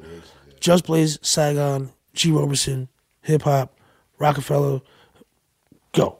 Like, why were we not a part of this? And because of the way his buzz was at that time, at least in the underground and throughout New York, I think they thought they were getting like the next 50 Cent. Right. And it wasn't that. His music wasn't that. And so me, being young and experienced in that field, just was like, we don't even have to make a demo. They just want to sign us because it was involved. Great. Which is, looking back, is one of the worst things you could ever do. You already know that. And on top of that, G and hip hop are going to be in the building at Atlantic now. I kind of want to say this might have been their entry point into Atlantic, or this was like happened right after they made their way into Atlantic. So you have, two of your very good friends now being the heads of A&R at the labels. Like, it's a no-brainer. It's a win-win for everybody. And as soon as we sent them things are bubbling, and I knew something was up. And we gave them the first record. What was it? Pain in My Life, with Trey songs on it, which they didn't lift a finger to make happen. We did it. Got the record played on. It's playing out in Hot 97. It's playing on a few other markets. Videos being played on BET. He was hosting Rap City for a week, or what? I don't know if he was on it. He had a regular series of rotation PSAs that he was doing on MTV, and I want to say he hosted Rap City for 3 days or something. All this is happening when Pain in My Life drops. None of this is from Atlantic. This is either from PDs or music directors, whatever, being a fan of him, a fan of the music. It wasn't me calling in favors. It wasn't us calling in favors. It was all happening very organically. So we're looking at the label like, hey, this is happening on its own without you guys lifting a finger. How about you lift the finger? How about that? They were like, well, how do we do this? How do we sell this? And this is right when they're starting to, this was that same year that they made all that money selling ringtones for the first time. So they're looking at this how do we sell ringtones of this music? This is socially conscious, actual, real hip-hop. How do we sell this? And I'm like, well, you guys are a label. You've been selling records for, 100 years now. And that's no slight to them. That's just really what my attitude was. If the music can organically find its way to MTV, BET, Hot 97, most of the other, with the exception of it was getting played in Boston, it was getting played in Miami, it was getting played in Chicago. All this is happening without any of us calling in any heavy favors, and without you guys literally not lifting a finger. Imagine what could happen if you guys did. And they just never did. And then eventually it became apparent they just didn't know what to do with it. So at that point, I'm looking at it all right, let's just figure out how to get out of this contract. But to Craig Coleman's credit, Craig admitted that and was still trying to find ways to make it work. He's still, when it came time to reforecast the budget, he was still, letting it happen. We needed a Jay Giles band sample cleared, which nobody had ever really sampled Jay Giles. He personally made the phone call to the manager. They didn't go to a sample clearance house. He personally called the manager, made it happen. And while he's trying to put his best foot forward, Psy's getting frustrated at the delays and things, so he started to speak out against the label. And then he was doing things like 5-page MySpace posts, ranting against Atlantic. I'm like, dude, I'm trying to get these guys to either put up more money so we can finish this to figure out a way to do it, or let us go. You keep doing this, you're pissing them off. It's going to make my job harder, which is either get the album finished or get out of there. And at that time, there was so much transitional stuff happening at Atlantic, which you already know all about, that just the process of getting out, even after they agreed to do it, just took God knows how long. Yeah, we were able to get out of our stuff quick, but Apathy was at the same time. His shit took 3 years. Right, I remember trying Apathy was over there too. He was over there. It was and crazy. I think with us, they invested a good amount of money. Cause what I did, one of the first things that I did was all the producers that had been helping him and supporting him, like guys like Scram and Alchemist and stuff like that. I went back right to those dudes and was like, I can't pay you for your old beats, but I'm gonna give you all you guys song deals. So I'm paying Scram Jones for 3 beats up front before he's even made them. I'm coming to Alchemist and saying, I'm paying you for 2 beats. Like, the same guys that helped develop that sound, I want you guys to be the bulk of this album. Buck Wild, same thing. So I'm giving dudes checks before I'm even hearing beats. And for the most part, all that worked out. But that said, Atlantic had put up so much money, they weren't about to just relinquish it without having their some kind of return. Right, exactly. So by the time they worked out the return and everything else, now we're at a position where his buzz has died. So it's like, all right, now we're freedom. We have freedom. We can put the record out. Who wants to buy it now? So we kind of had to get him back in the habit of putting out material, mixtapes, getting him on the road, finding a new distributor for the project, making sure that all those sample clearances and things that Atlantic had set up in good faith were being transferred over to the new situation. I have to, like, Jay had given me a feature for the album. I now have to, hit Jay and be like, hey, it's still coming out. I just want to make sure we're still good, and all the guys, like all the talent that was on the album, like just like Fat Man Scoop doing the intro, Miss Info doing skits, Green Lantern doing skits, like because it was kind of set up like a radio broadcast. Getting in touch with all these people and making sure that, like, hey, it's been 5 years or 4 years, but I make sure that we're still good on our clearances. So a lot of that was really the delay in doing that, and at the same time, him, getting his buzz back up. It was definitely a learning experience. I think one that, you kind of have to go through to know what mistakes not to do or to make, or what things to not go for the next time around. So it's 5 years later, like we started that out. I met Psy. I took over, like officially took over Baseline in 2003. I want to say Psy came around and I met Sycamore in 2003, the same year that I bought Baseline. So I want to say Psy had to start coming around in 2004, like mid 2004. And we were working, and like the deal probably happened by late 2004, early 2005. It came out in 2011, so that's 6 years later. So let's talk about another frustrating project. J Electrolysis. Electrolysis? J Electrolysis. His train is running on schedule. What? What schedule? That's his favorite saying. Oh. My train is running on schedule. When's the last time you had a conversation with him? A real conversation? Or like that we had contact? A real conversation. It's been a while. Like when Carrie Fisher died, we had a conversation. Okay. It wasn't about music. It was about Carrie Fisher.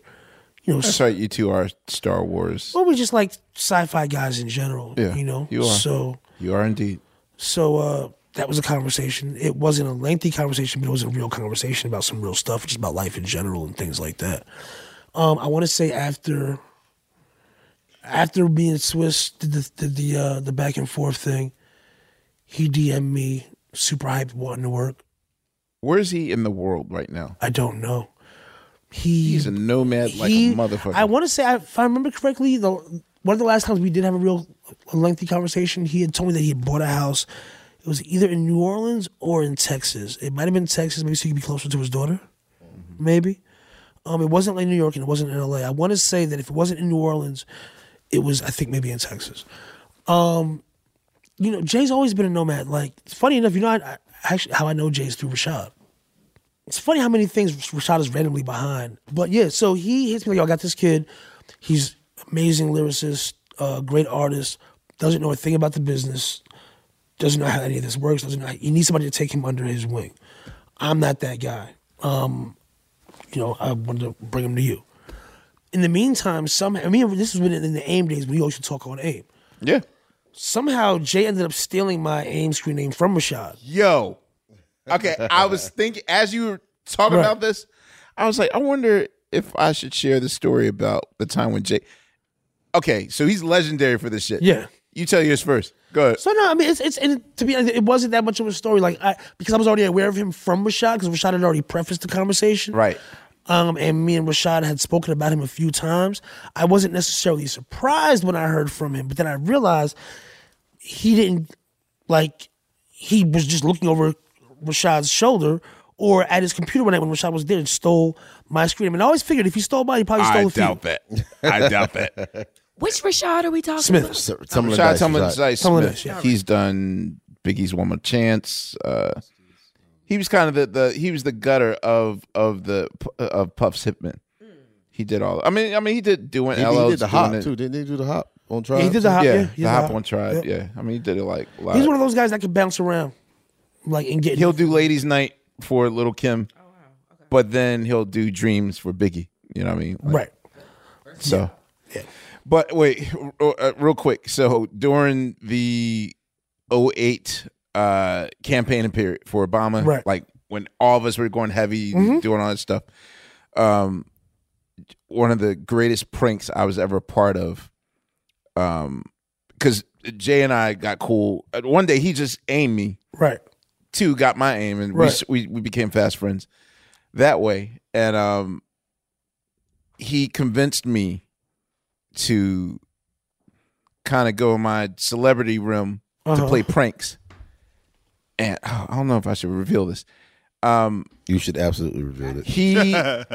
He somehow managed to get Obama's AIM name before Obama God. thought to. Right. You know, like back in 2008, you weren't thinking of, okay, let me get my Gmail name, Right. my AOL name, my So he got MySpace Barack name. Obama on AIM. He got right. the name. He right. got it on AIM, and brilliant.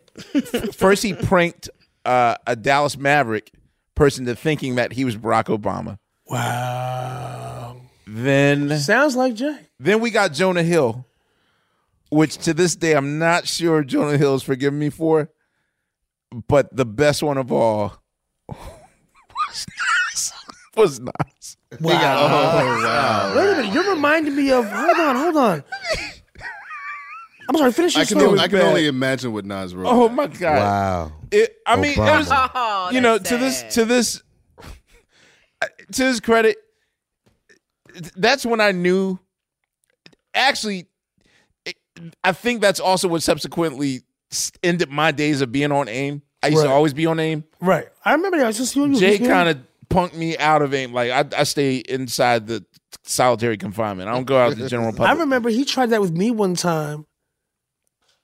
Posing as Scarlett Johansson. He is genius. I forgot about this. His genius level finesse. I'm telling you, he had Nas engaged so convincingly. It was the most vulnerable I've seen him. Oh, he said something prolific, didn't he? He said like, I mean, he was just like, he was so touched and floored that the POTUS, and it was and the way that he did it, I was also like, oh, Jay might be a sociopath. Like, like this is some what's the Will Smith 6 degrees?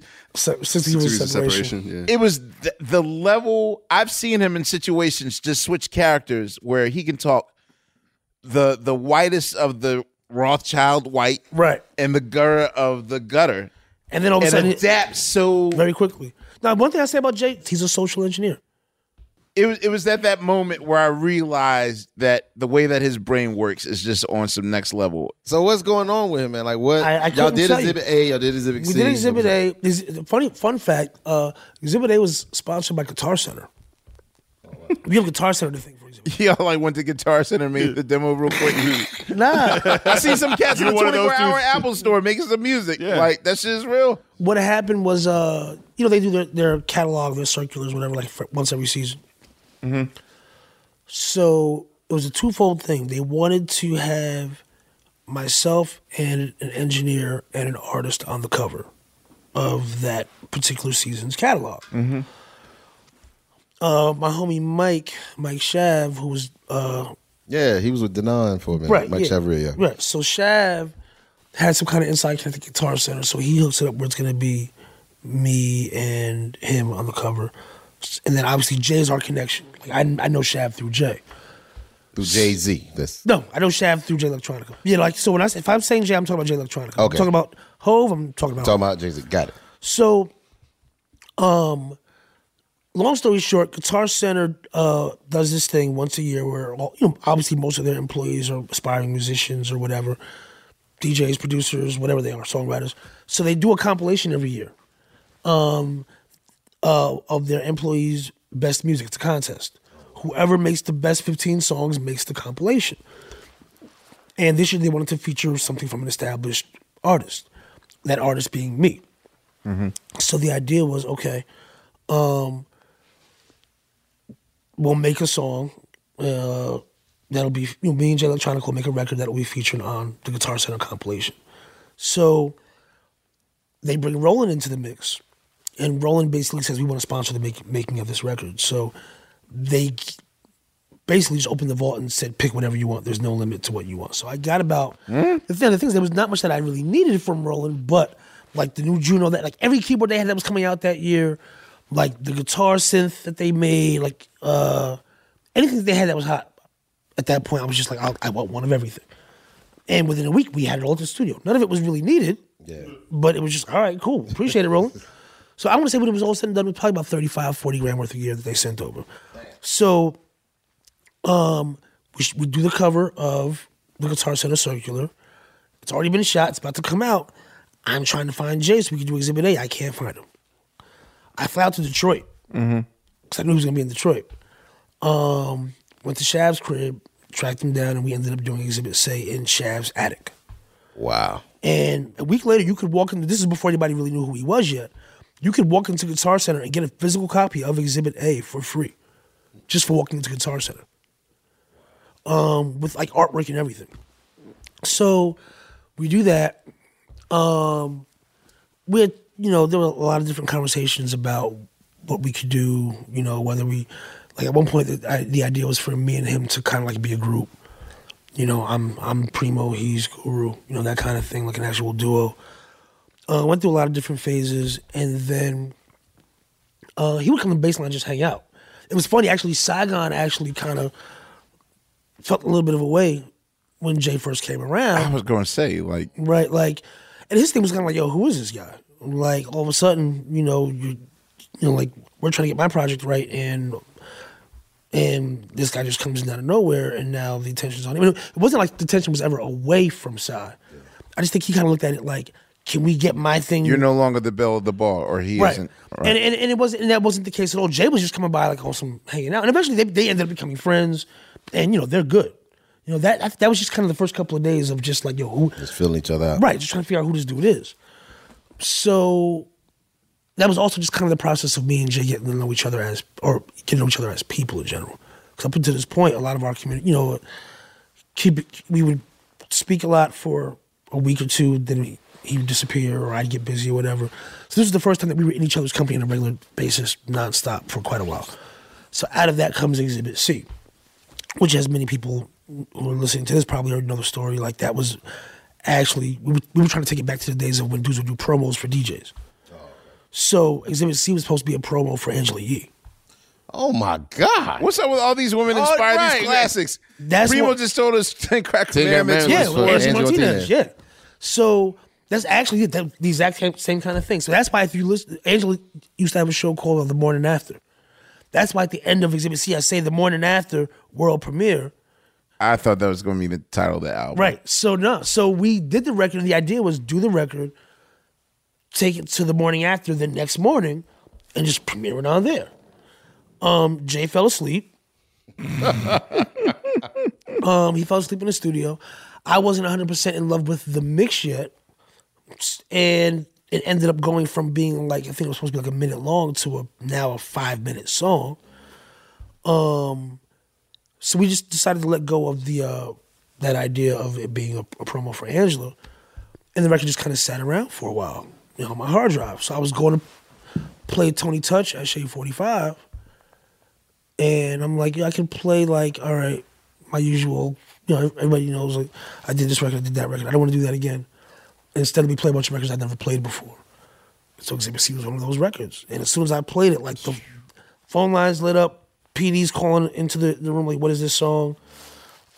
People from other stations in the building are walking into Shade 45 like, yo, what is this? And it just kind of became a thing.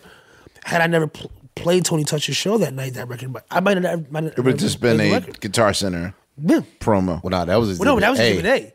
We're talking about Exhibit C. Right. I might have never even played it anywhere else. Damn. So I play it, it does what it does, and it becomes like the first time in years that you're like hearing real hip hop at 3 o'clock in the afternoon on New York radio, which was a thing that hadn't happened in a while. So, I mean, what is What do you think it's going to take? Or at this point, it's just too far I don't gone? know. Like, here's like Jay, like he's an ideas guy. Like at one point, him and Most were going to be a group. So, Oh, God, of course. So I had With D'Angelo, Most finesse and Sinquis. Smiles and South Star. Smiles and South Star. So I had 3 Jay Electronica Most Def records. They did 3 records. I had them, but it's like then it was another idea. Then it was a different idea. Then it was a different idea. Then Jay comes along, or Hove comes along, wants to do the deal, and Hove was kind of like, I guess his thought process initially was, if I bring Jay in, then Just Blaze comes with that. Mm-hmm. Because people were looking at us, as being affiliated, which I can understand why he would think that, but that wasn't necessarily, it's like, doesn't kind of work like that. That's like somebody assuming that they sign you, or they bring you in to work on a movie, and I come along with that. You know what I mean? Like, we're still too It separate. ain't a package deal. Right. So, Jay's at this point now in London a lot. He's working on the album. And, I get the call, like, from Hove, like, come by the house. So I go by the house. We square away everything that we need to square away in terms of my involvement with the album. So I fly out to London. We get I'm speeding through a lot of stuff, but, we get a good amount of the core of the album. He had demo ideas already, so I took those, touched those up, worked on a few new records, did an Exhibit G, I think, and an H maybe. We did like 2 more. And kind of just got the album to a certain point. And then that was it. I don't know what happened. And that was how many years ago? We're in 2017 now. Mm-hmm. This was maybe 2012. God damn. I could be wrong. You Put it better this hurry way. up. It might have been 13. It was a Large Professor record. D'Angelo. By the album when I drop it. Drop it. 30 years from now. Hold on, let me think about this. I'm trying to figure out what else was happening. Do you still feel like you're waiting for a Dr. Dre record, even though it came out? But that record is not the. But that record is not. That's not the record. Is that the Compton? That ain't the That's one. not the one. Right. No. Right. Like that happened. I remember when I started getting calls like for me to come out and work on that record, and I'm like, but they're like, no, this is a whole different thing. Like, I've heard, I want to say probably a little bit of the very first Detox, because I was one of the first people he called when he was doing it. So I heard a little bit of that. Then he went and wiped all the tapes. Like literally, like they don't literally they don't wiped the exist. tapes. I don't exist. Literally? Word has it there is one debt that is in a remote location. Yeah. Why? Just in case, like, he passes, he doesn't want it. No, he doesn't even want that. I think there's another person who has this debt. I could be wrong. I know that there is a remnant of something. I don't know who has it. Let me put it that way. It's an engineer. But I do. But the word is 'cause I remember hearing those songs early on. Like Usher's Throwback was supposed to be a Detox record. It was supposed to be about him leaving the game. Oh, you're gonna want me back. That was the whole thing. Oh, wow. Yep. That was a Detox All right, record. look, we can get lost in these stories forever. We got to stop the show. We're going over our allotted time. Thank you very much, Just Blaze. Give it up. Anytime. Yes. On behalf of Fontigolo, Lahia, myself, Boss, and Unpaid Bill, and Sugar Steve. Unpaid Bill. Yes, it's a long, but he's the richest of all of us. Yeah, really. Just look at him. What the fuck, man? This is Questlove. Signing off, Questlove Supreme. See y'all on the next go round.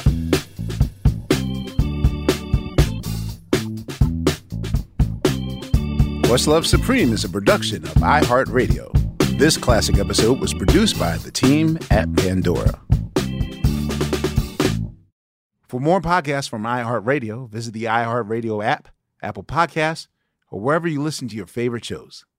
Hey guys, it is Ryan. I'm not sure if you know this about me, but I'm a bit of a fun fanatic when I can. I like to work, but I like fun too. It's a thing. And now the truth is out there. I can tell you about my favorite place to have fun. Chumba Casino. They have hundreds of social casino style games to choose from with new games released each week. You can play for free anytime, anywhere. And each day brings a new chance to collect daily bonuses. So join me in the fun. Sign up now at ChumbaCasino.com. No purchase necessary. VGW Group. Void where prohibited by law. See terms and conditions. 18+. This is Malcolm Gladwell from Revisionist History.